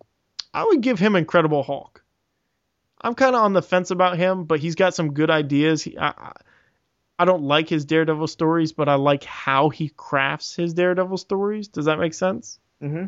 Okay, so I would like to see what he could do with Hulk. Incredible Hulk, not Hulk. Not Red Hulk. No. How about Parker? Parker's tough because I don't like anything he writes. But if he did a character I cared about, it might carry a lot further. So I'm going to go with Daredevil. Okay. Dude, switch him up. All right. What do you think about David? Peter David. If he's not on X Factor. I would New Avengers. I would actually switch Peter David and Bendis, I think. Really? Yeah, I think they would be good following each other up. But Rucka. Rucka would be perfect for Winter Soldier. Oh, so you're creating series now. Winter Soldier? He has his own series? Yes, it's on issue 7. What? How did this get past me? Are you serious? For real? When did he get... He got a series 7 months ago and I didn't know it? Yes, after Fear itself. What's he doing? It's going on with Latveria. He's doing a lot of espionage stuff. He's working with Black Widow. Ugh, I'm so embarrassed. That is embarrassing. You should be embarrassed. Yeah. We'll just cut this out of the episode. Whoa, huh. Okay. Is it any good? It's like Captain America used to be before Civil War or before Siege. I can't remember which one. But it's really hardcore espionage. So it's all right. It's some of the first arc was really strange because it had the Mad Thinker or whoever the guy with the gorillas is. Who's that? Oh, you had me read that. Duh, I read Winter Soldier #1. Yeah. Duh, So I read that. It was quite strange, but he's actually looking for another person in the Winter Soldier program who has gone rogue. So that's pretty cool, but the first arc with the gorillas was weird. Okay. Anything with them is weird. Yeah. All right, 2 more. Gillen. Gillen I would put on Thor because he does a good job and he kind of has that that type of speech. That type of speech. Yeah. All right, last one. The man himself, Yost. I would put him on of the Avengers title. I would love to see what he would do at the helm of the Avengers franchise. So, do you not have anyone writing X-Men titles in your universe? Ooh, Only X Factor? you're right. It's a problem. Let's see. You're right. Let's see. Claremont? No. Remender's on Iron Man. Daniel Way is on Scarlet Spider. Jason Aaron's on Deadpool. No, I don't. I have X-Force, X-Factor. Man. That's too bad. That's because that's what you're going to write. Oh, Uncanny? No, absolutely not. You can write Uncanny. You can write it, and I'll be your advisor. Okay. That sounds good. You can be my creative consultant. No, I think you'd write it really well, and I would just be in charge of making sure that it was right. Okay. But I wouldn't be your editor. Okay. What's the difference between making sure it's right and being editor? Because your editor would make sure that, no, we want to take the characters in this direction. Oh, I see. That, and I'm just like, I need you to make sure that you portray this character like this because this is how they are. Don't worry about what's happened the past 15 years. That was wrong. Gotcha. Well, I do have 6 books that I would cancel. Oh, well, would you like me to ask you what those 6 books are? I'm just going to go ahead and tell you. You don't even have to ask. Astonishing X-Men. Yes. Avengers Academy. Yes. Journey into Mystery. Yeah. Hulk. FF. Yes. And X-Men Legacy. Yep. I'm down with all those. Those are good ones. Yep. And probably Winter Soldier, just because I don't know what's going on. Probably would. And I would cancel Young Allies before the first issue came out. I know you would. I know you would. It would just sell like 2 copies. One to you and one to the writer's mother. Yeah, I would buy 2, so 3. Okay. Those are good. You put a lot of time into that. It's so funny. Yeah, I know. I told you I did, and you were like, "No, you didn't." I didn't believe it. That was really good for a spur of the moment question. Wow. Well done, everyone. Okay, you want to move on? Yeah, we're moving on. Let's do it. Current events.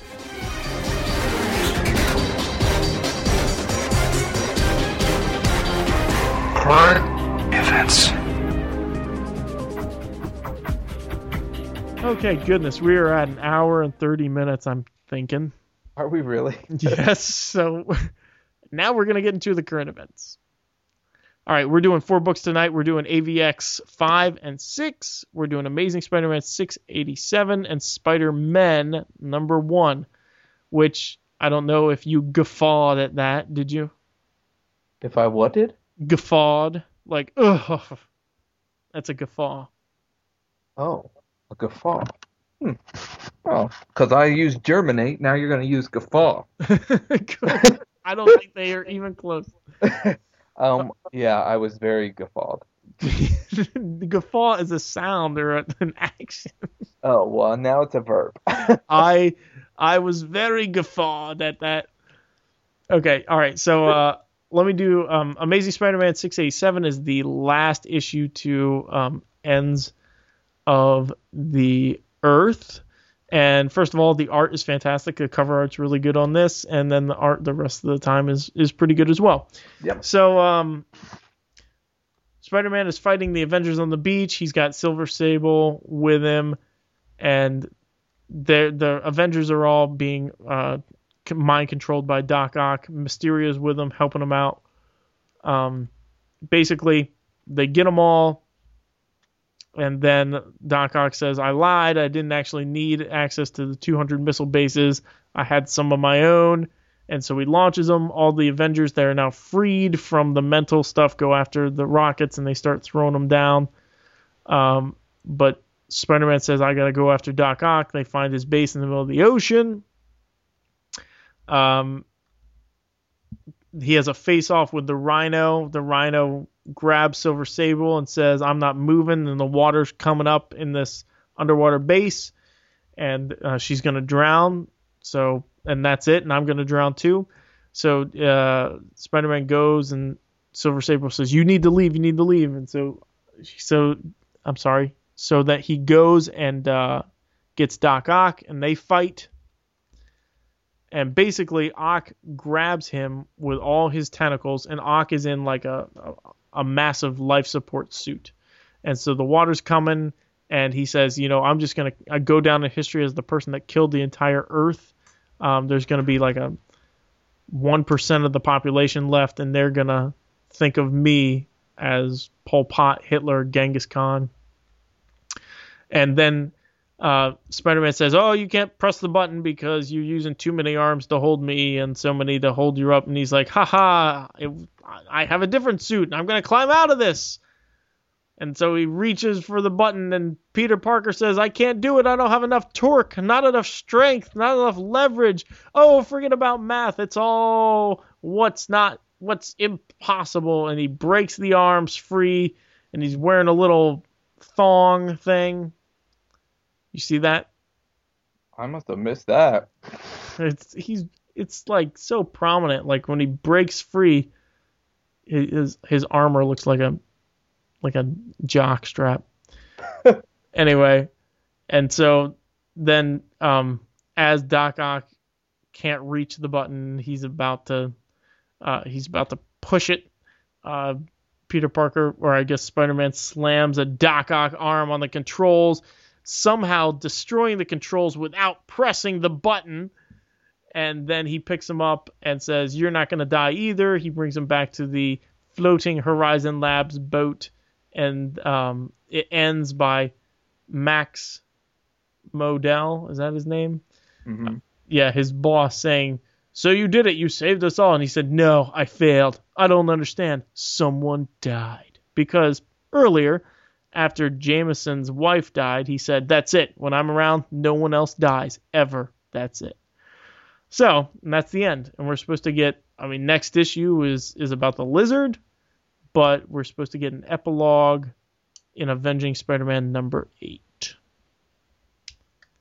What'd you think? I felt it ended fairly abruptly. I think and very conveniently. I think it was supposed to, yeah. And abruptly, not conveniently.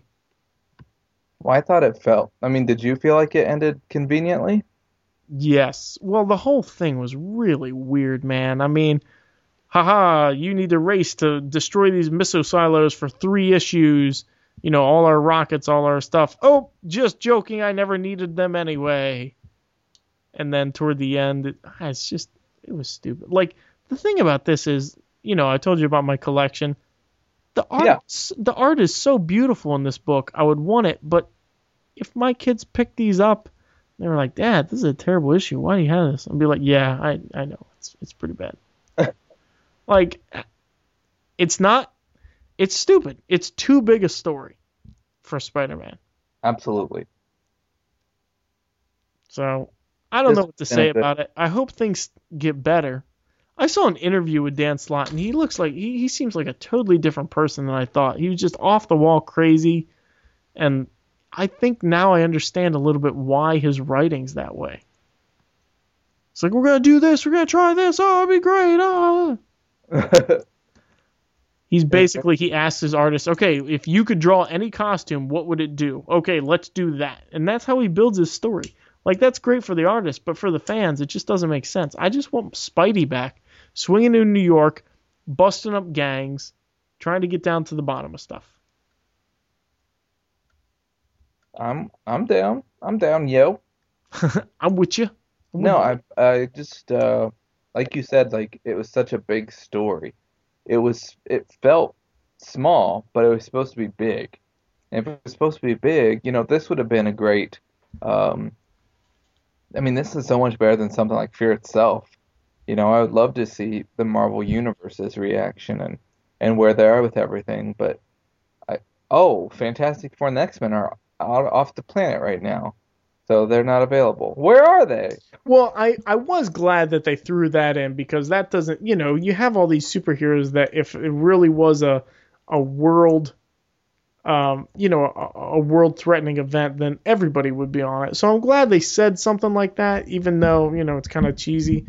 But, and I do appreciate how Slott kind of ran everything together and said, okay, I started my first issue of my run had Doc Ock.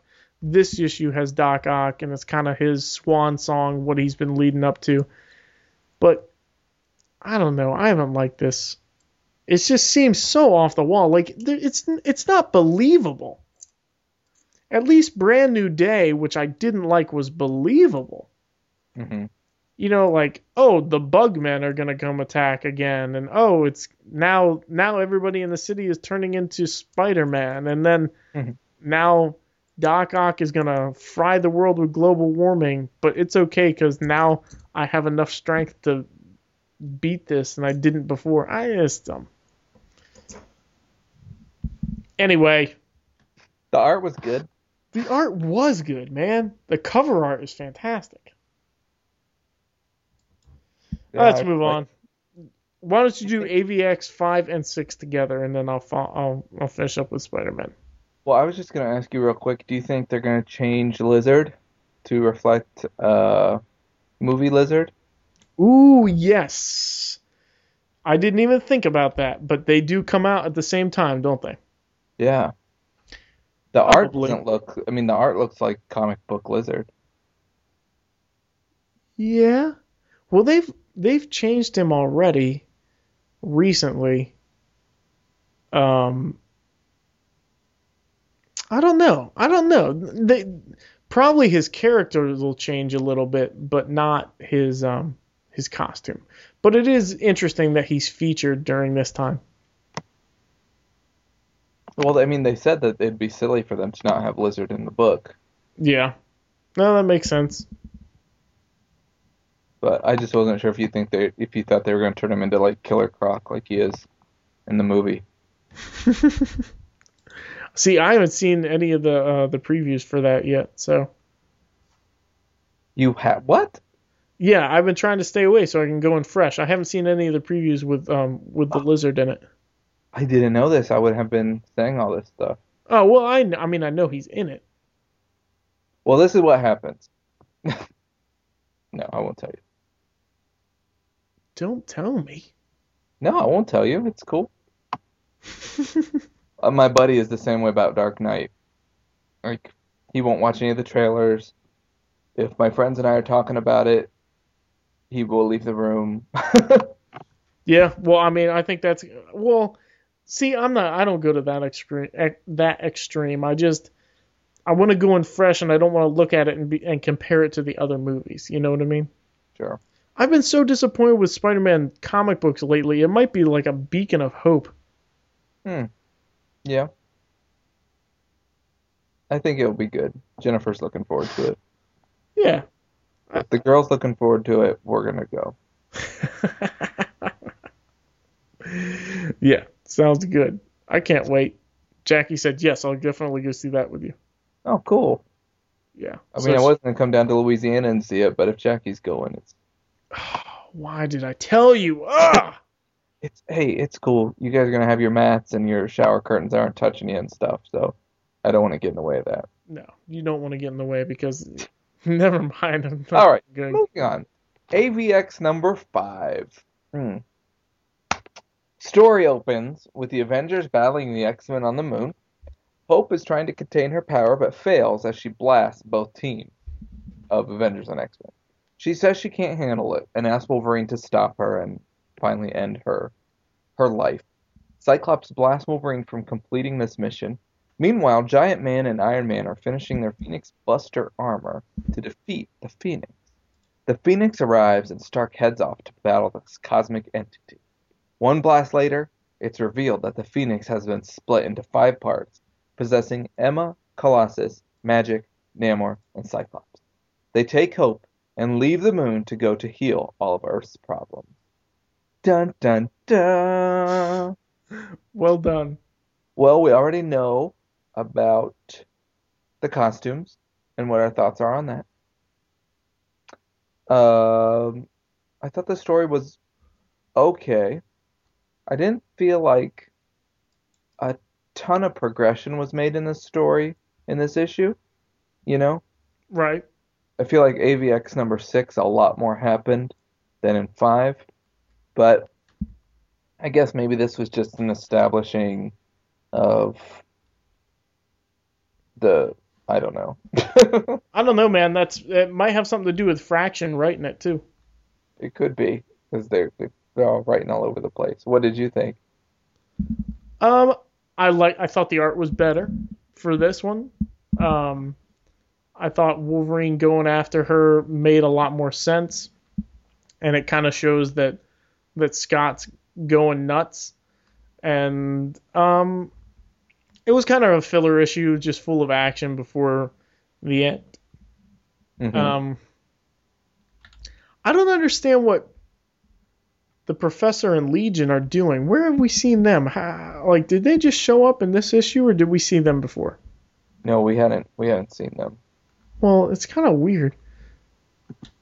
Well, I mean, we hadn't really seen Wanda outside of issue 0. Right, but I mean, at least that kind of set it up. I'm wondering if they're in like Avengers Academy or something I'm not reading. Well, Professor X, no, they're not in Avengers Academy. I've got that one. But Professor X shows up in the next issue. Right. Anyway, I thought the art was good in this, but it wasn't a full-blown great story. But I think that had to do with the dialogue and not necessarily the plotting. Because Fraction wrote this, you know? Yeah. I mean, and two, now I'm got the book open. I'm looking at Xavier and Legion, and you're not supposed to walk on the beach in a suit and long pants, because look what happens. Your feet get wet, and your pants get all wet. Right. So that's a shame. And they don't tell us where Scarlet Witch is. She's just elsewhere. Right. A blue couch. In her costume, though. I didn't think about that. She's sitting there waiting, ready to go. Like something's gonna happen, I just feel it. All right, hit the next one. All right, issue number 6. I was gonna try and say 6 in another language, but I don't know. Okay, this issue opens 10 days after the previous issue. Xavier has met Magneto at Utopia to not only view the new Utopia, but also to talk to Scott about the public image of the X-Men. Scott goes on to describe the problems they've solved around the world, like hunger, clean water, renewable energy, etc. Meanwhile, Iron Fist reports back to Captain America that while they were battling Zax, Colossus showed up, and they made peace. And Colossus made peace with the enemy of Zax, but also that Iron Fist's hands started to burn as soon as Colossus arrived. The X-Men make a presentation to the United Nations and state that they are not taking over the world, but will no longer allow violence of any kind, and will be taking the necessary steps to stop violence against man and against each other. Captain America, Iron Man, and Black Panther meet with the White House to discuss the lack of accountability concerning the X-Men. They decide to send a small group to Utopia, along with some Stark tech, to capture Hope to help them better understand the Phoenix. During this time, Scarlet Witch sees the Phoenix eventually destroying the Avengers and decides she must interfere. So while the Avengers are battling Cyclops and Emma on Utopia, Scarlet Witch appears and says she's seen the future and is not good. Cyclops begs Hope to stay with them, but Hope wants to go with Wanda and the rest of the Avengers. They leave, but not before Cyclops touches Scarlet Witch's arm and feels pain. In talking with Emma, Cyclops decides enough is enough and says, "No more Avengers." Dun dun dun. I gotta say, man, that was well written. Thank you. Well done. Thank you. You do a good job too. I just ran in the kitchen to grab some water during half of your things. So. No, that's all right. For mine, I was like, I got to start writing them down again. No way. You did great, man. Oh, gee, shucks, thanks. It was almost like a poem. All right, so what'd you think about this issue? This one had a lot better pacing than the first one. Like, I feel like stuff actually happened in this issue. So that was good. The art was beautiful. Great. Thank you for getting back to, let's get some good art on here. So that was good. Certainly was. It was amazing. I was excited Xavier has shown up because I don't know where he's been for like almost 2 years. He's just had sporadic appearances, and for being, Professor Xavier, he should kind of be around. It's interesting to see Magneto seem to embrace the new utopia. And I know that in Uncanny X-Men, we're supposed to see that Magneto, Psylocke, and Storm, the other three part of the Extinction Team, take different views of what Cyclops and the rest of the Phoenix Five are doing. Oh, I haven't read that yet. Really? Yeah, it's not out. It's not this last issue. It's the next issue coming up. Oh, okay. Okay. So that'll be good. I think I know which side Magneto's on. The Iron Fist crap, I just don't care for the whole bring Iron Fist into the lore of the Phoenix. But I thought it was cool that, this strange character like Zack showed up. That's always, when you have these outlier characters show up, I think it makes the Marvel Universe a little bit more real, that they're showing up in other people's books. I didn't really understand why the Avengers thought they needed to capture Hope to help them understand Phoenix better. That seemed kind of off the wall. Yeah, you would think that if the Phoenix didn't pick her, then she wouldn't have anything to do with it. Yeah, I mean, they saw her displaying the powers and stuff, but they're like, okay, all these good things are happening. Let's break in and see how we can stop them. Like, that just seems like poor planning. So what is the Siege Courageous? He walked out of the Siege Courageous like a metal god. Yeah, I don't know. Because the Siege Perilous, I know what that is, but I've not heard of a Siege Courageous. What is a Siege Perilous? The Siege Perilous was a portal, that was back during when the X-Men lived in Australia. And if you walked through it, you would basically have a whole new life and new personality. And that's what happened to, Master Mold and Nimrod were thrown through it, and they actually merged together and became Bastion. And Rogue has been through it, Psylocke has been through it, Havoc has been through it. I want to say maybe Colossus and Dazzler, but I'm not sure. But I know the other three. It just changes you, and you're kind of given a redo at life. Huh. Okay. But the Siege Conscious or Conscientious, whatever you said. Courageous. Courageous. That's new.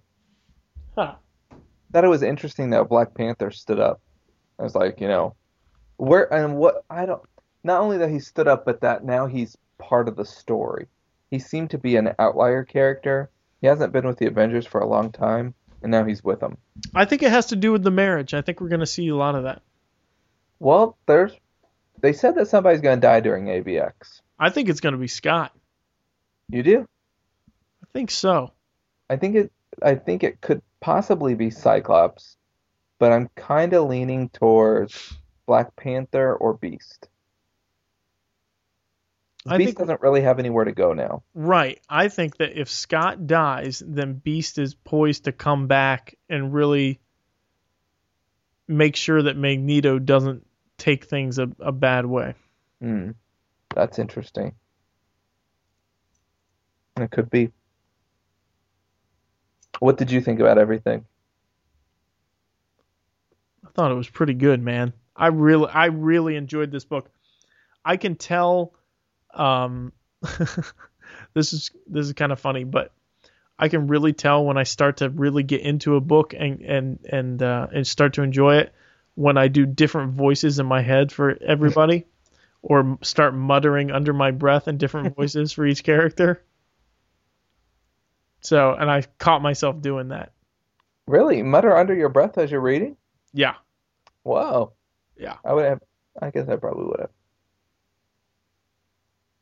So anyway, Well, that's good though. I mean, if you can get into a book like that, that is worth your $3.99. You know, yeah, that's it true. really is. When you're paying $4 for an issue, uh, you want to be able to have that kind of a visceral reaction. Look at you. No, but I like when the old guy who has the eyes in his hands came on. I was having fun with that voice, and I always do, like Patrick Stewart's voice for for Charles. Yeah. So I have fun. Now, where do you read your books? I usually read them either in bed or at the office after, when everybody knocks off. I'll read a couple. So So were you reading this one in bed? this was in the office. Okay. Yeah. It'd just be interesting to hear other people's reaction. No, I'm sure, but it's very soft, buddy. It's soft. Do you remember when you and I did that one episode and we were Magneto and Professor X? Yes, I That do. just came to mind. I'm one hot piece of muffin. Oh gosh. I've But actually yes, go ahead. no, I've actually thought about doing readings of books and recording them in different voices and just reading them straight through and seeing how they turn out. For the purpose of. I don't know. I'm not sure. Like maybe I could add sound effects in later. I don't know. No, that'd be cool. That'd be fun. I think my daughters would enjoy it. So There's a guy that has done something like did that but took it up a little bit and like actually took the clips too and put them on the computer with his voice and with the sound effects and made them go like you would show that comic panel and then go to the next one and almost kind of made his own motion comic. really, because I was thinking about that. I was eventually thinking that if it got popular enough, then they would just say, "Hey, come voice some characters for us." No, that's you're just always thinking outside the box. Very entrepreneurial, you know? That's true. That's cool. I like that. Overall, I think this book was really top notch, and this was actually the first issue of this whole series that made me feel like, okay, this is important. Something's gonna happen, and it's important that they're disagreeing. It's not just some squabble. And when Wanda showed up, man, it's kind of like, don't mess with her. She's a loose cannon. You don't know what's gonna happen. Well, yeah, I mean, you just saw in both their faces and the Avengers, they're like, whoa, Right. dude. Now, I thought Hope was a little bit out of character here, but it wasn't that bad. Yeah, and the thing is, like, we haven't had those 10 days to know what's going on, but I'm sure because I thought the same thing. But then I got to think, I'm sure she's probably been, like, seen some crazy stuff going on that she's, whoa, Right. I'm ready to get out of here. All right, well, let's move on to our last book. Because we're going to 2 hours already, and we haven't even done the Tinas. I only have 2 this time. 2 Tinas? I know. What does it all mean? I know. Okay, this one, Spider-Man #1. Now, the reason why we're doing this is because it does have Peter Parker from the 616, even though this is set. It starts out in the 616, but it's set in the 1610, which is the Ultimate Universe. So, let's get started. Spider-Man #1 by Brian Michael Bendis and Sarah Pacelli.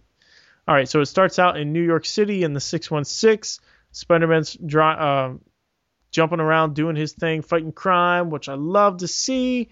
And then all of a sudden, he notices some bright lights coming from an abandoned warehouse. He jumps in. He sees Mysterio doing something with a power source, but he can't figure out if it's mystical or if it's special effects type thing or if it's alien or Stark tech. And then he realizes that it is Mysterio type stuff. They fight a little bit. Spider-Man gets pushed through that energy, whatever it is, and then he finds himself in a different reality, something that's warped or has warped him, and he looks around, he sees I think that's the Triskelion, is that what that is? In the bay, which is the Ultimates base. And so he's like, oh, what am I doing here? And he goes back to the warehouse, and it's not abandoned this time. Now it's apartments. He jumps in on a lady, and he says, oops, sorry. And then he saves some dude, and all of a sudden some guy says, whoa, you shouldn't be wearing that costume. He says, what are you talking about? He's like, that was Peter Parker's costume. It's too soon. And he's freaking out, and he's like, what did you say? I don't know who that guy is. And he was like, whatever, man, but thanks for saving me. And so Spider-Man says, oh, man, I got to figure out what's going on here. And then all of a sudden he runs into a different Spider-Man, Miles Morales. And that's it. So I really actually liked this issue because it made it seem like I was with Peter the whole time. I was like, all right, if something happened that I don't know what, and then somebody automatically just said my name, if this guy knows my name, who else knows my name? And like, just having the secret identity blown like that is a huge deal. So you could, your mind race and jump at the conclusions, like how many people know, oh no, this is a terrible thing, I got to go check on Aunt May, that type of thing. What did you think? I thought it was okay. I thought the art was gorgeous. Yeah, it was good art. Yeah, I mean, I've not really been behind this, and but I just thought the art. I thought just looking at Mysterio, the intricacy of just his gauntlets. Like, oh, who is that? Who drew this? Sarah Pacelli. Yeah, like I don't know who this chick is, but she should definitely be on more comic books because she can draw. Yeah, she's very talented, and she does Ultimate Spider-Man on and off. She switches off with Marquez, somebody Marquez. So yeah, she is talented, and I think I don't know if Bendis found her, but I think that's the only person she's worked with Marvel recently. So I look forward to more of her stuff, regardless of what book she's in. Yeah. The art was great. The story it was like, oh, it's a Spider-Man story, and then all of a sudden Morales shows up. I've been reading Ultimate Spider-Man since the beginning, and I think I've read every single issue of Ultimate Spider-Man, and I like it. I think it's a good story. I think it's compelling. I don't think he's as good a character as Peter Parker. Like the 616 character of Peter Parker is resonates more with me than the 1610. Mm-hmm. But I am interested to see where this goes. And something I was thinking, if you read Ultimate Spider-Man, not you, but the listeners, we know that the original Peter Parker in the 1610 is basically Miles's Uncle Ben. So just like Peter saw Uncle Ben die and that inspired him, Miles saw Peter Parker die and that inspired him. He was there at the death sequence. And I didn't know that. Yeah, I think I told you to go pick up Ultimate Spider-Man number 4, number 6. I listen to most things you say, but I couldn't bring myself to do that.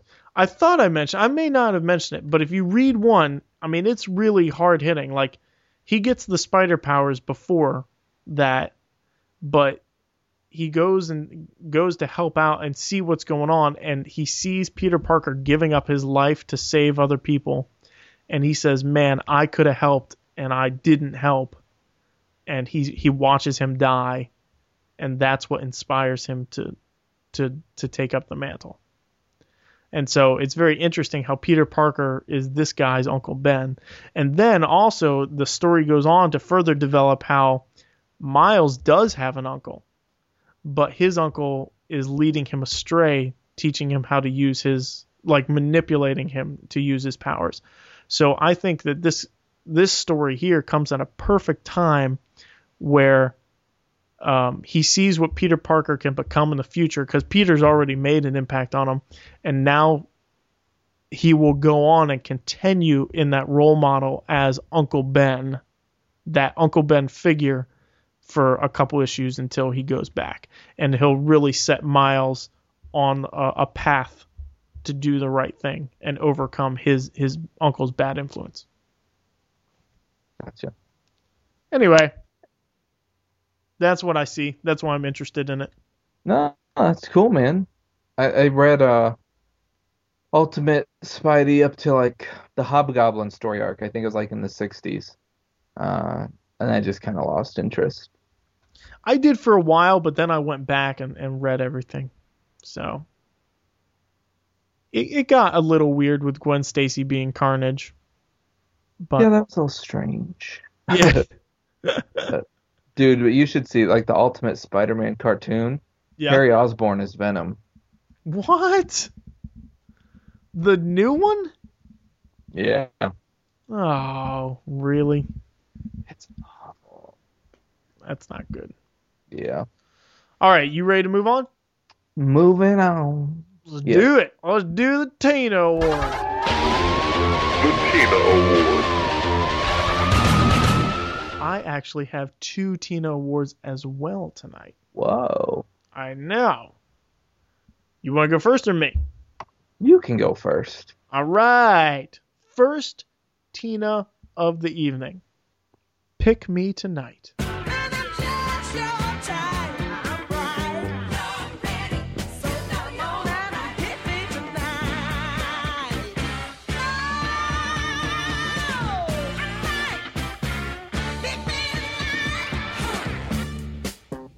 I would say that is for the Phoenix picking the Phoenix 5. Well done. They picked Yes. the Phoenix 5 and didn't choose Hope. Well done. Wow, right off the top of your head. Man, I knew I should have made it harder. Oh, that's okay. This Nick. next one's going to be harder. Oh, count on it. Oh, okay. I might have been Queen.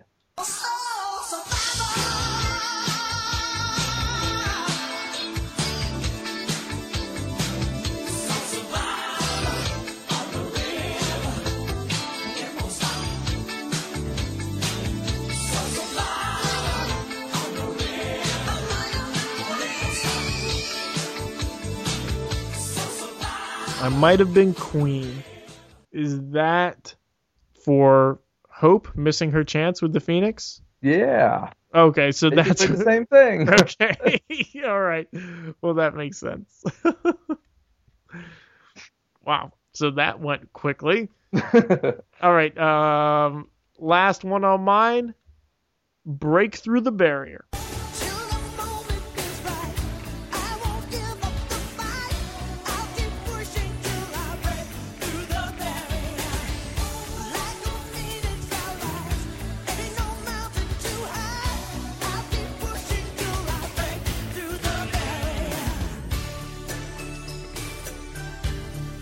Would that be Spider-Man going to the Ultimate Universe?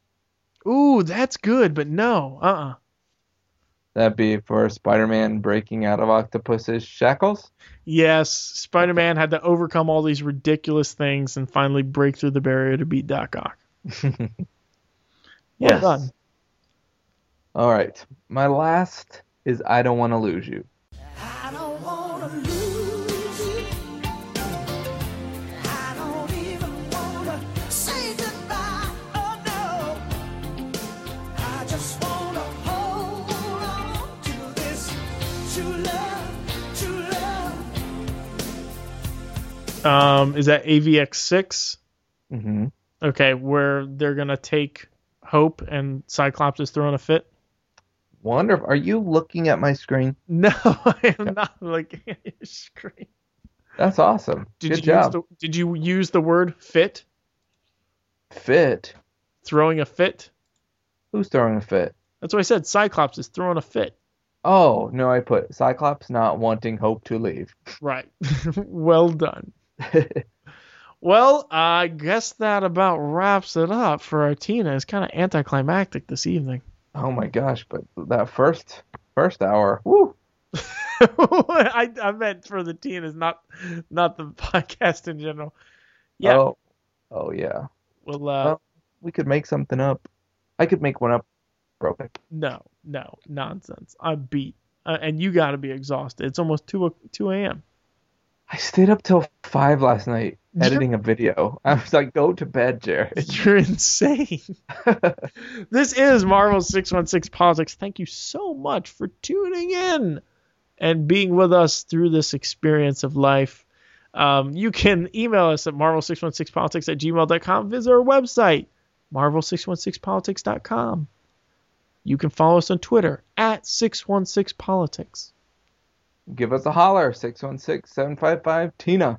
Or look us up on Facebook and join in with the conversation at facebook.com/Marvel616politics.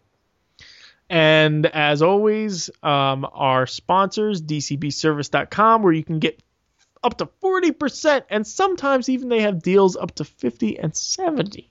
I didn't mention that earlier, but they do sometimes have deals up to 50 and 70% off all your pre-order comic books 2 months ahead. Order exact numbers and exact books, get it shipped right to your door for way less than going to your LCS. Sorry about that, guys. Sorry about that, LCSs. Don't be weird. Don't be weird.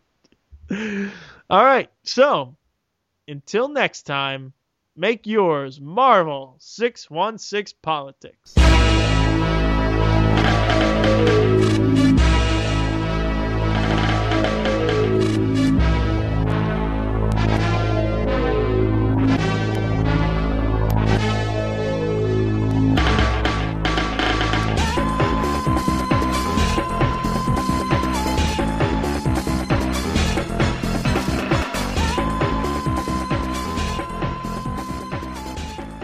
No, I'm just telling you what I do.